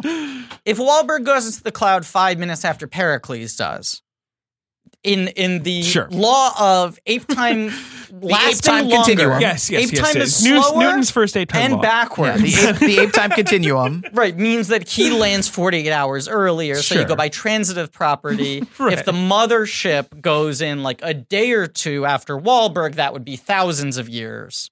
Right. And if somehow, like, the only way they could kind of explain it is if in the sequel, Wahlberg goes back to the original planet and then Thade takes his spaceship. Yeah. Sure. But that's still asking clear- another movie to clean up your mess. Right. Yeah, I'm still trying to find this DVD insert. It's like kind the of like, you know, actual- it is a little, it is sort of evocative of like the part of Back to the Future 2 where he shows up in Evil 1985. Right. If you didn't like explain how any of it worked, or you showed Biff in the time machine, or you did any of that stuff, and you just stopped the movie right there. And also, to Ben's point, when the mothership lands on the Right. ape planet, It's the Right, DVD there you insert go. is That's what it doing what I'm describing, which is it's showing how like the later you leave on one end, the earlier you come arrive on back the other, because as this DVD insert boldly proclaims, time does not travel in a straight line through an electromagnetic storm. Could you imagine just Mark Wahlberg wants to take this thing's lunch money. This insert's lunch money. Maybe I misunderstood though. Doesn't the Oberon or the spaceship that we're somehow going to have in 10 years, because the human part of the movie is set in 2029? Yeah, can't wait. Doesn't that ship go in as a result of Wahlberg's? Yes, they're trying to find Wahlberg. So how did they wind up, if they only went in, I'm going to assume, at best, days or weeks after he goes in, how did they wind up thousands of years ago? Well, that's the idea, is that time moves so much slower that if Wahlberg goes in 5 minutes after Pericles, that it's results 2 in him being days. 2 days earlier. Okay. All right. So by transitive property. I'm going to pretend I understand I think what that's you're saying. the idea. Yes. But to Ben's point, the Oberon goes in, and they have all the apes that they've been like experimenting on. Sure. So that's enough of a species that if it lands over thousands of years can evolve into an entire race. Yes. But and learn how to talk? Right. Sure. You go over time if Thade, whatever. Yeah. But then you go, how did Thade get? I don't know. This is futile. Well, no, but what do you mean? Because, like, clearly, yeah, as long as you landed on Earth at a specific moment, you would have Jeeps and Lincoln Memorials and Washington Malls. Everything would be the same except for apes. That's the thing, because the ape culture is so radically different. Yeah. Right. Right. Why would all of a sudden the ape culture that was firmly developed on Ape Planet? You know what it's like. Go ahead. Bear City. Do you remember Bear City? No. Bear City was an SNL sketch. It was like a pre-digital short thing in the early 2000s. I think it was maybe T-Shawn Shannon.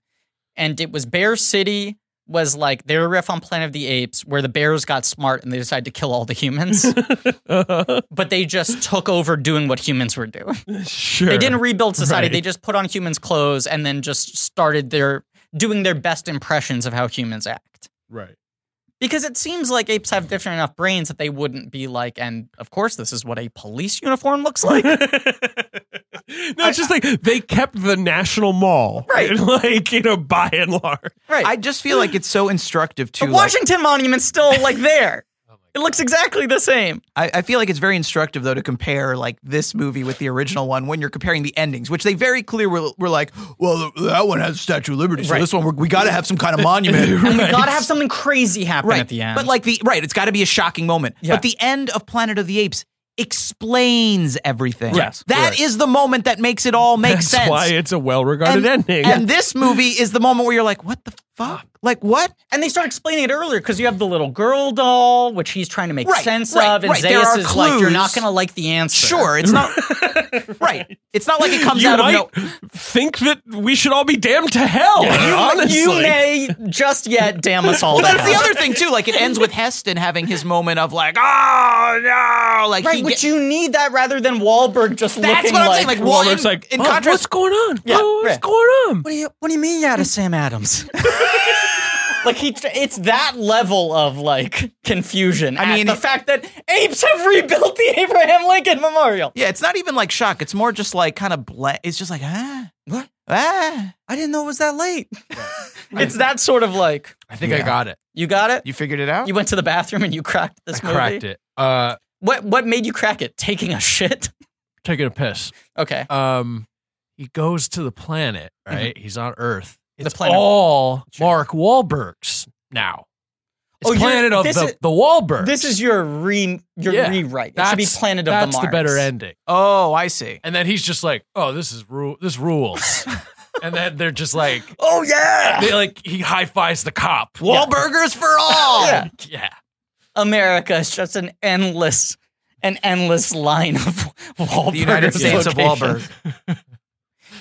I don't know. I mean, you and I have both talked about, David, how weird this phenomenon is because this is one of the last times where like a movie made a ton of money, Right. And the studio was like, we probably shouldn't make a sequel, Right. The studio was wisely like, we got out This of is a this disaster. with our hides. Like we got out of this thing, made a profit. Right. There's nothing to complain We about. can't fool but them twice. Literally, like probably, I mean, got a B- cinema score, which is pretty bad for a big blockbuster. And like, it's just obviously no one wants, Right. whatever. Other than Paul Giamatti. You're right. Right. Nobody else wants meetings a of the sequel. Planet of the Right, Apes. but they like let it, Yes, they let right. it rest 10 years and then came up with the most different interpretation possible. And when they released that one, I was like, what are they thinking? Like, Yeah. this thing looks So like a stupid. Leave disaster. well They enough picked alone. a nobody director Yeah. for it. They picked James Franco Yeah. as their Frida top Pinto. liner, and Frida Yeah. Pinto, John Lithgow. Yeah. And then it did pretty well. Yeah. It was wasn't like a surprise, sensation, but did pretty well. But like for a late Solid. August movie, and then it got really good reviews. Uh-huh. Because they weren't screening it until the last second. Everyone's like, this is going to be a fucking disaster. And then I remember like the embargo going up like 12 hours before the movie came out. And people being like, this thing's actually really well directed. Right. It's, whatever happened to Rupert Wyatt? He did The Gambler with He Mark made The Wahlberg. Gambler. He took a big gamble on Mark. He sure did. And then, like, it's just interesting to me because it's like, you don't automatically make a sequel to that one either. No. It made gross less than the Burton. Yeah. But that movie was good enough, I guess, that they were like, no, we can There's probably get a potential. good sequel out of Right. this. And they were right. They were correct.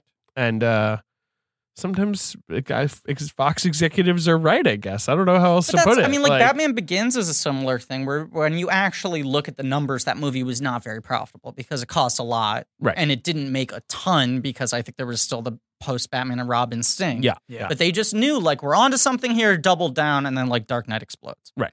But this was the opposite. And, like, you hear now, like, really, like, James Gunn is, like, going to do Suicide Squad. Right. Like, they feel that focused on trying to make another Suicide Squad movie. bizarre. Right. When they're already making a Harley Quinn movie. Like, who wants this? Right. Like, why do you need another one of Again, these? it's like you got out of Suicide Squad alive. Right. The reviews were terrible, but you made some money. The movie made no sense at all. You got Margot Robbie out of it, and she, Right. you know, She maybe you got can a build spin-off. something better Right. out of that. But I go like the same thing with like, you're going to make Fantastic Beasts 3? Like, you're really... That's different. Yeah. That thing still, I think they're just sort of like, they're locked in. Like, they're like, we cannot not make invested Wizarding so World. much. Exactly. If you were a Warner Brothers executive, wouldn't you go to J.K. Rowling and be like, you got any other ideas? we'll greenlight any other idea you have that takes place in this universe. I would more be interested, like, more be going to her and being like, I know you pitched us 5, but can we make this 3 movies? Like, can we wrap this up Yes. now? Can we leave it all on the dance floor? Yeah, like, because And can't that Broadway show, can't we do that as a thing, maybe?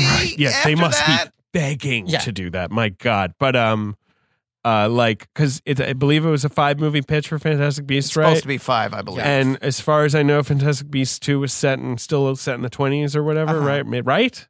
I didn't see it. You were the only one at this table who committed the crimes of Grindelwald, I think, right? Did you see it, Matt? I did. I could not tell you crimes. when it was Those set goddamn offhand. crimes. I'm going to look it up now because, 1927. I've read the Harry Potter books.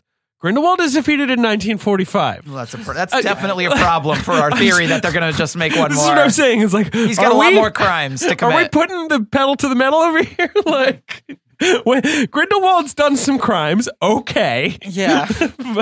but like, the first one was set in 1926. So I was thinking this one would be set in like 32. No, 27. I'm like, guys. Maybe the movies are about how like frustrating the legal system is that they still can't find something to pin. Like Grindelwald's the Jeffrey Tax Epstein of his evasion? time. He just keeps on somehow slipping through the cracks. I don't know. I mean, yeah, it is a weird thing. Like, you know, because people were like, oh, that movie's a big bomb. And Fox was always like, no, it was like very profitable. It was like one of our biggest hits. Right. It was Burton's like, 4th highest grossing movie ever, I believe. yeah, but we just knew like there wasn't a demand for a sequel. Right. And now if they've like committed to a thing being a franchise, they will push it uphill by hook or by crook. Right. It made, let's play the box office game, $180 million domestic. It's more than you would think. By a lot. 362 Because it even worldwide. multiplied well. Like it had a huge opening weekend. For its time, it was one of the biggest opening weekends ever. $68 million. I think that was maybe the number 2 opening weekend of all time after this. Because I previously said Rush Hour was the number 2, but Rush Hour 2 comes out after this and does $1 million less. Sure. These 2 movies do like 69 million back to back. Right. Right? This opens to 69? Right. I remember because I was 12 and I thought that was fun. 68.5. Oh, so okay. I thought the estimates were funny, the early estimates. And let's talk about its opening weekend. It opens number 1. Okay. 68. Number 2 is the third film.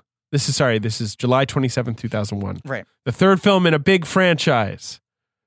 The third film? Yes. Is it the final film in a big franchise? No, but for a while it looked like it could have been. There's a long gap between the 3 and 4. Jurassic Park 3? That's correct. Joe Johnston's underrated, You and I both contend it's the best rip-roaring, what is it, like 92-minute The best dinosaur sequel, if that. movie. To make that Yeah, clear. like where he's just like, can't they just go to a fucking island and there's like a bunch of dinosaurs and they run around and then they leave? Yeah, not a perfect film, but an Yeah. example of a movie that just like does the basics that Right. it needs to do. Is a tight little thriller, gets in, gets out. Yeah. Yeah. And then, now we're besieged with the opposite of that kind of a movie. Right. Where it's like, it needs to be like a haunted house movie, but also about human cloning. Yeah. And also there needs to be like a volcano that goes off. And Yeah. I'm not going to invoke. Sorry, what? You're not going to what? I'm not going to invoke the captain. The captain, yes. But did you read in interviews that he said that what inspired him to make his screenplay for Fallen Kingdom that way was Bridge of Spies? What? What does that mean?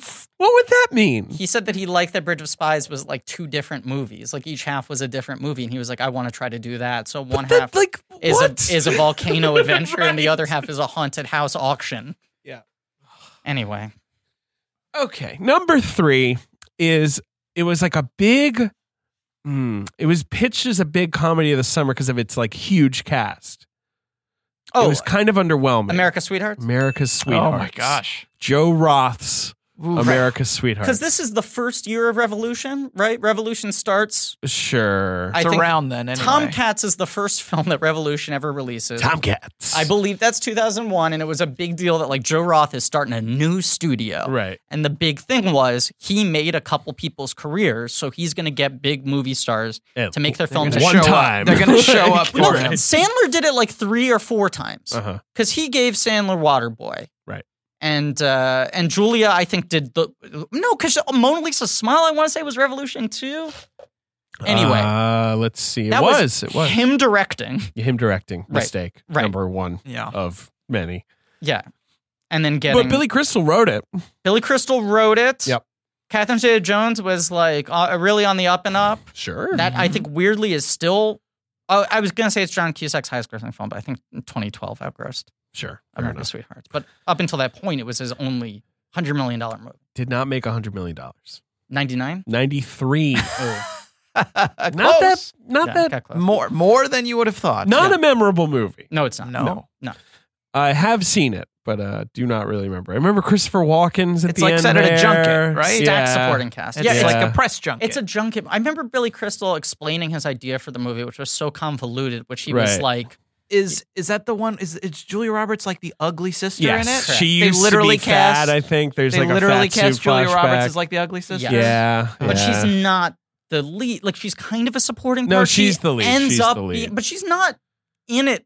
The movie's pretty ensemble-y. It's She ends up ensemble-y. being the romantic. She's the romantic lead. Because it's Her about and Cusack Cusack end up together. falling for in her, love. Yeah. you know, when he's being positioned as like he's Catherine the movie star Zeta-Jones's- who's he's in They're the movie with supposed to Catherine Zeta-Jones. be like a and Tom she's Hanks, the Meg sister. Ryan. She is her assistant, maybe. She's the This is the assistant. first The movie. sad Why do I sack remember assistant. these Hey, things? man. The first movie to come out post-breakup for them. But it's a movie that thinks that American audiences are going to be very interested in the inner workings of A press a junket. junket press junket. planning. Yes, right. Because Seth Green is trying to figure out like what to put on like the buffet. Anyway, I don't know. Go on. Number 4 is a winning and popular comedy of the year. Scary Movie 2? No. That's number 9. Okay. 2001. It's a winning and popular comedy A of the year. surprise hit. Oh, Legally Blonde. Legally Blonde. Nice. A good one. Robert Nice. Luketic's Legally Blonde. Yeah. What should have been Reese Witherspoon's second Oscar. Win? Yeah. Wow. Who wins that year? Halle Berry? 2001 is Halle Berry, right? Yeah, give or it is to that Reese. 2002? I think that's 2001. I said give it to Reese that year.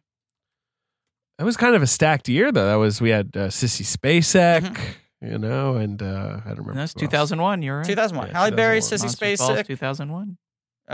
What? I mean, Jennifer Connelly went supporting. You have Judi Dench's Iris. You have Nicole for Moulin Rouge, and you have Renee for Bridget Jones. I stand Taking by that my sort statement. of comedy slot. I stand by my statement. Reese Witherspoon should have won Best Actress. Number 5 is a film we've talked about on this podcast for its famed production process. It's a heist movie. A heist movie with major stars. Oh, it is a film. Ocean's 11? Nope. No, it is a film called The Score, Oh, in which correct. Robert De The Niro Score. directed Marlon Brando Right. through earpiece because Marlon Brando didn't want to listen to Miss Piggy.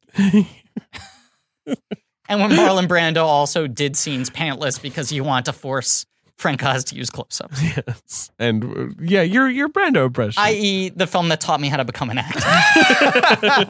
Tricks I still employ to this day. They still work, huh? Yeah, they still work.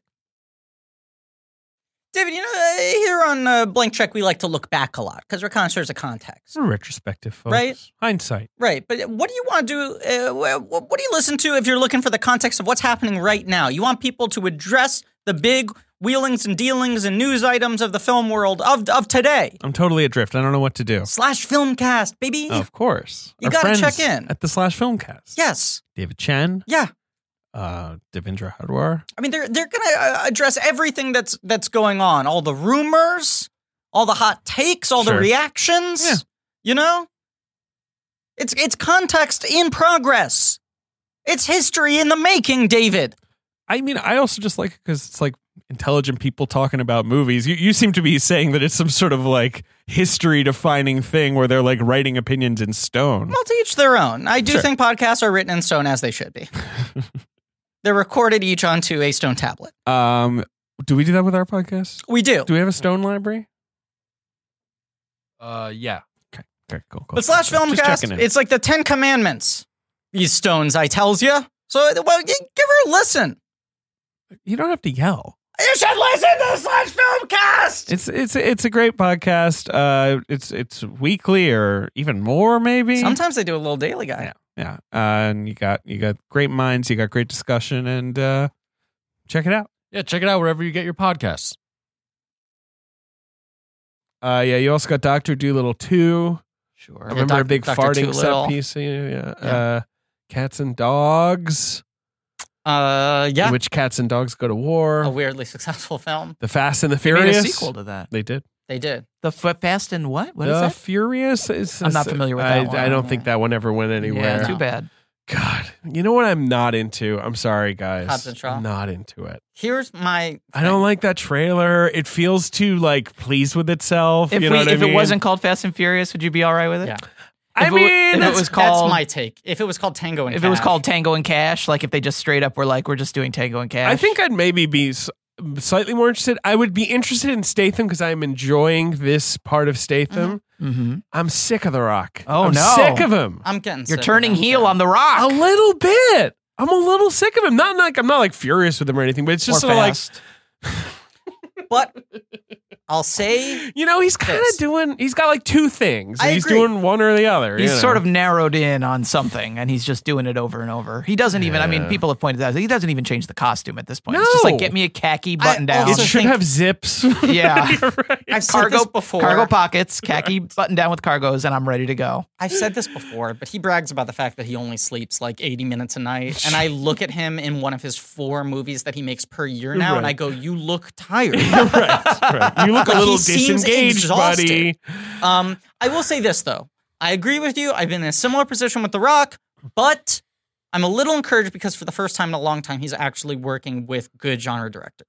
Yeah, well, right. You know, Like David I like Leitch David is good. Leitch. He's doing so a Jamie far. Collet-Serra I film. haven't loved a David Leitch yet, but he can The guy can make an clearly action direct action. sequence cut together. Yes. You know, Atomic Blonde was one of those movies where like I walked out and like before I even crossed the threshold of the theater, I was like, wait, what was happening in that movie? Like, you know, and Deadpool 2 is horrible, Haven't like seen it. fucking horrible, but you know, it's got some fine. okay action. I'm waiting It's for the fine. PG Yeah. cut.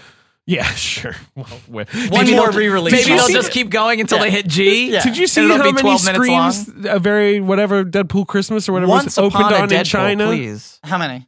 Did you see how many screens opened on in China? What, Clearly we did not. 5,000? 32,000 screens. What? Did you see that? Does that Which is- cut exist because the regular Deadpool couldn't get approved in China? Possibly. I That don't know. might make 'cause sense. That It would was make like sense. there was this thing where like the Chinese box was like, oh, it Yeah. made $21 million opening weekend in China. And I was like, oh, that's a lot. And then it was like on 32,000 screens. That's a $600 per screen average. There was basically no one there. But they opened it in 32,000 That screens. seems high. Quite 32,000. high. They were Seems putting very screens high. up in other places, like at supermarkets. Like, is there like a 40 screen multiplex that's just like it's only the Deadpool movie? Every Like, that's- classroom in China pulled down the screen and the projector started playing. Like China has, I think, about 5 times our population. Not. It's not like the multiplier is not enough. Like That's to, about to 5 justify times our population and 32,000. 100 times our Once Upon a Deadpool screens. Just crazy. Anyway, No, the Jamie Collet-Serra doing Jungle Cruise has me a little excited. My biggest problem with The Rock has been him like working with Rustin Marshall Thurber and Brad Payton, who is the man who directed the Cats and Dogs sequel. Yeah. Like he found these kind of journeyman guys who Right. clearly they were beholden to him. Right. I like him working with people who are actual stylists. Right. You know. It's a big difference between The Rock and Schwarzenegger. Schwarzenegger is willing to give himself over to directors. totally. Well, talking to, you got the I know Schwarzenegger that's expert. why. I mean, in yeah, here, you know, He's an artist. right. he is. He is. The And Rock Vin's is an not artist. yeah. I think also, and The Rock has talked so much about how much he was spooked by Southland Tales Yeah. flopping, and I feel like that scared him off anything too freaky or risky. It makes sense. You look at the movies he makes now, and that Right. makes perfect sense. He also, it's just like he's so much like a businessman.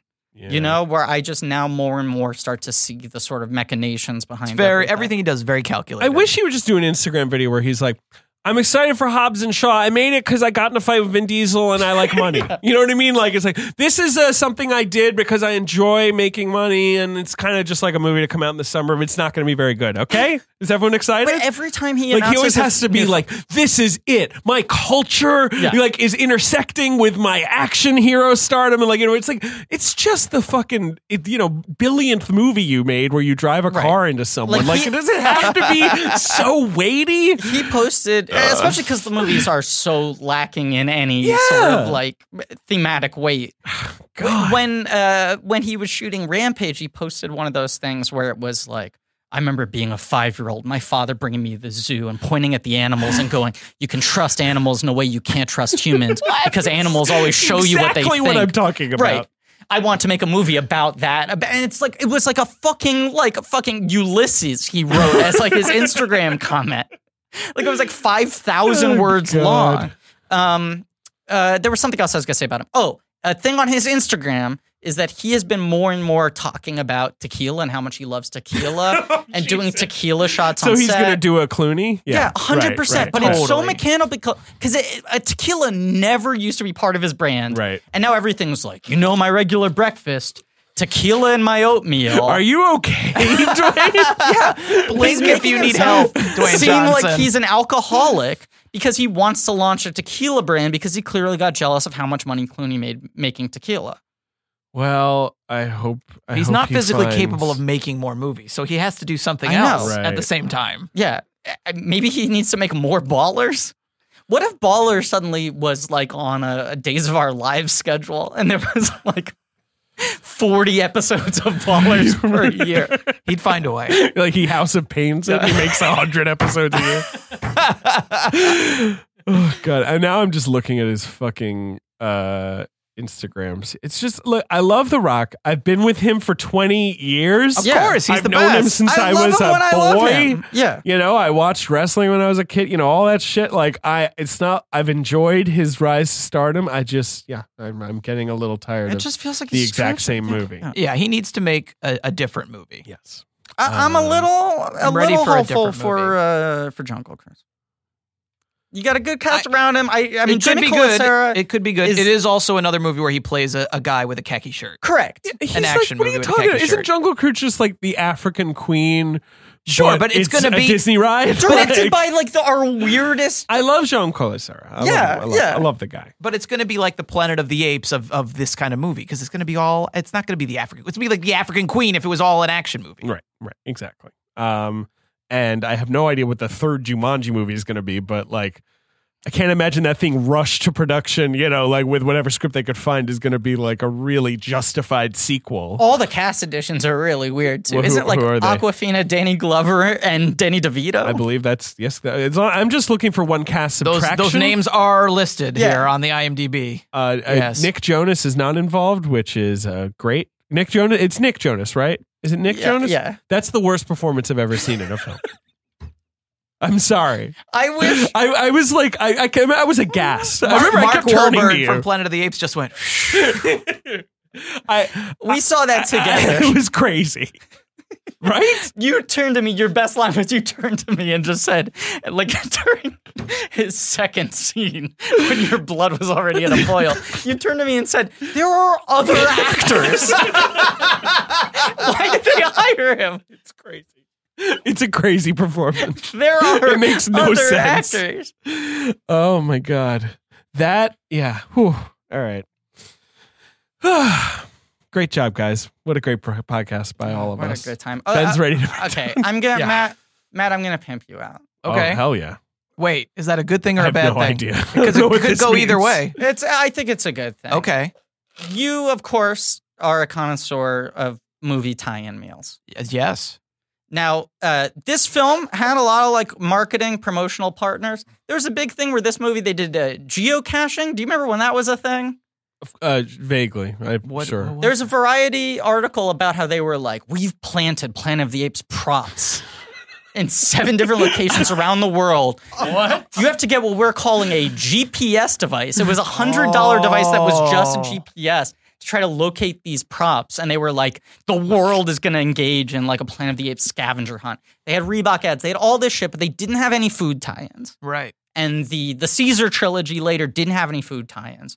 Do you feel like there are now, especially with Denny's, who are kind of running the table on tie-in menu items? Do you have an idea of what you think would be a good? I mean, bananas obviously is the obvious thing, right?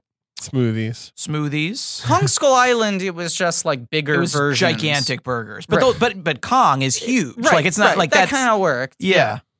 Boy, you're really putting me on the What's spot. What's the worst one you ever had to do? Of those fucking things that you have to do? That I forced myself to do. Yeah. No, that I have to do it. No, but you know what I'm saying. Like, what's the one at the end where you were like Jesus? I think the Independence Day one. Independence Day resurgence. That one had a lot of syrup. It had like 100 right? items. Right. And it was all bacon. Right. For some reason, they decided that was a Denny's. The theme, that was Denny's. Yeah. They were like, the theme of this movie is, and how it connects to us is bacon. It is crazy how much more work Denny's is doing than any of their competitors these days. Because like when Aquaman came out, I was like, oh, there's like an Aquaman tie-in at Burger King. I'm going to like get the Aquaman sandwich and bring it in and we'll eat it on mic. And there was no Aquaman sandwich. No. And I was like, there has to be some dumb like fish with bacon that they call like the curry burger or something, you know? Right. Or maybe it's fish with curry sauce or whatever. I don't know. I think Cold Stone Creamery had some sort of special Aquaman Burger King ice had cream. a tie-in, but they didn't have any items. Cold Stone and Pinkberry each had their own like ocean blueberry. Yeah. I don't know. IHOP is the one other person in this, or entity they've in been this showing space. up to play. Yeah, they had everything green for the Grinch. That was the last one. Oh, how was that? Green pancakes. Were the flavors different, or were they just? It tasted well. They were like incredibly sweet. It was like a green pancake with like literally like icing on top. Ugh. And little red candy hearts. Yeah. Yeah, it was a lot because his heart is tiny. Exactly, you got it. Okay. I mean, that's better than bacon for Independence Day. At least it makes some sense. Bacon's pretty American. That's true. Matt, thank you so much for being on the show. It was really my pleasure. I love this movie so much. It was so great to revisit it. You begged I've and been begged waiting and for. begged. I've been waiting for 18 years for a legitimate excuse to rewatch it. Oh, one thing I want to say: the Elfman score, the opening theme. When you're on the credits, you're like, "Whoa, this is crazy!" And, then like the score, is the rest of the time is just boring. I thought the same exact thing. I was watching. I was like, "Whoa, the score is actually pretty fun." Banging theme, and like all the weird percussion. And totally forgets it. Right. Dunk, dunk, dunk. I think he just worked so hard on that, and then I don't know, like maybe he like hurt his leg or something. I just forgot to do the rest. The opening or saw the rest and was like, "This is not worth it." For me. Why am I using the A material here? Right. The opening credit sequence is like if they had like a temporary exhibit at the Museum of Moving Image, and you got to see the costumes up close, and you're like, I guess there was some good craft in this movie. Right. Like when they're doing those detail shots of the helmets and stuff in the opening credits, you're like, some of this looks cool. Feels very Saul Bass to me. Yes. If Saul Bass had done the original Planet of the Apes opening titles, which he did not. No. So I'm not sure why. Poster, right? I feel like there's a poster that looks very Saul Bassy. Who knows? Someone. I'm not going to look it up now. Matt, thank you for being here. Sure. David, thank you for being here. Anything you want to plug, Matt? No. Okay. All right. Are there any tie-in meals on the horizon? I don't You tend know. to not get much of a heads up. No, they just kind of emerge. People, they do them very quietly. Right. I guess, you can just follow me on Twitter at Matt Singers. That's if there is one, you'll find it there. A smart follow. And all the good follow. Anything good that's worth sharing, I'll just post there anyway. So right. Yeah, I guess that would be about it. Right. Thank you all for listening. Mm-hmm. Is a thing I'll say. Another thing I'll say is please remember to rate, review, subscribe. Right. If I can add to that, I would say thanks to Lane Montgomery for our theme song. Addendum to my last note. Thanks to Andrew Gudo for our social media. Yeah, drag this out. Postscript. Thanks to Joe Bone and Ben Reynolds for our work. Ben is taking a nap. Thanks to General Thade, too. Thanks to General Thade. Build him a monument. Thanks to... For whom he saved the planet. Ada. It makes Ari, no sense. The memory of General Thade. Pericles. Enshrined forever. Dana. Captain Leo Davidson. Love him. Yeah. Thanks to... Big ups to Captain Leo. Dirty Chris Christopherson. He's so dirty. Built, though. arms on that He's guy. got some guns. He really does. We didn't talk about the fact that he exists in this movie to die. Yeah, I don't know. To kind of look like Heston-y. Sort of Yeah. like he's got like a Heston-y vibe. He does. Yeah. I don't know what to say. I mean, it's kind of a, look, maybe this is like a fizzle out ending, but this at least replicates how I felt walking out of the theater going like, no, Dad, it was good, right? I mean, there were some scenes that we liked. It should be an exasperating experience. If you're going to really nail this movie. We left at that aspirin joke, right? Yeah. And then after this, he makes a big fish. Big Fish. We're going to talk about it next week. Yes. Okay. Do you have anything else to say? I don't know. No, it's been great. Great episode. Another great episode. Put it in the Hall of Fame. Yep. Well, as always, I can't even think about anything else. I've exhausted every single thing I could possibly say around this movie. Right. So what's the end as always? What is it? Is it just us throwing up our hands in defeat? Sure. Purple cloud. Okay, so it's maybe we just say purple cloud. Okay. Pericles. So I'm just gonna say both of them. Pericles Fox. Okay, ready? This is what I'm gonna do. Here we go. We're showing the process. Now people know how the sausage is made. Ready? It's not usually how it's made, to be clear. No, this is always how it's made. We cut this part out, and this time we're leaving it in. It's usually a tense negotiation at the end of the episode to settle what the end as always is. Ben, keep it in and doubling it, and as always, Pericles fucks a purple cloud.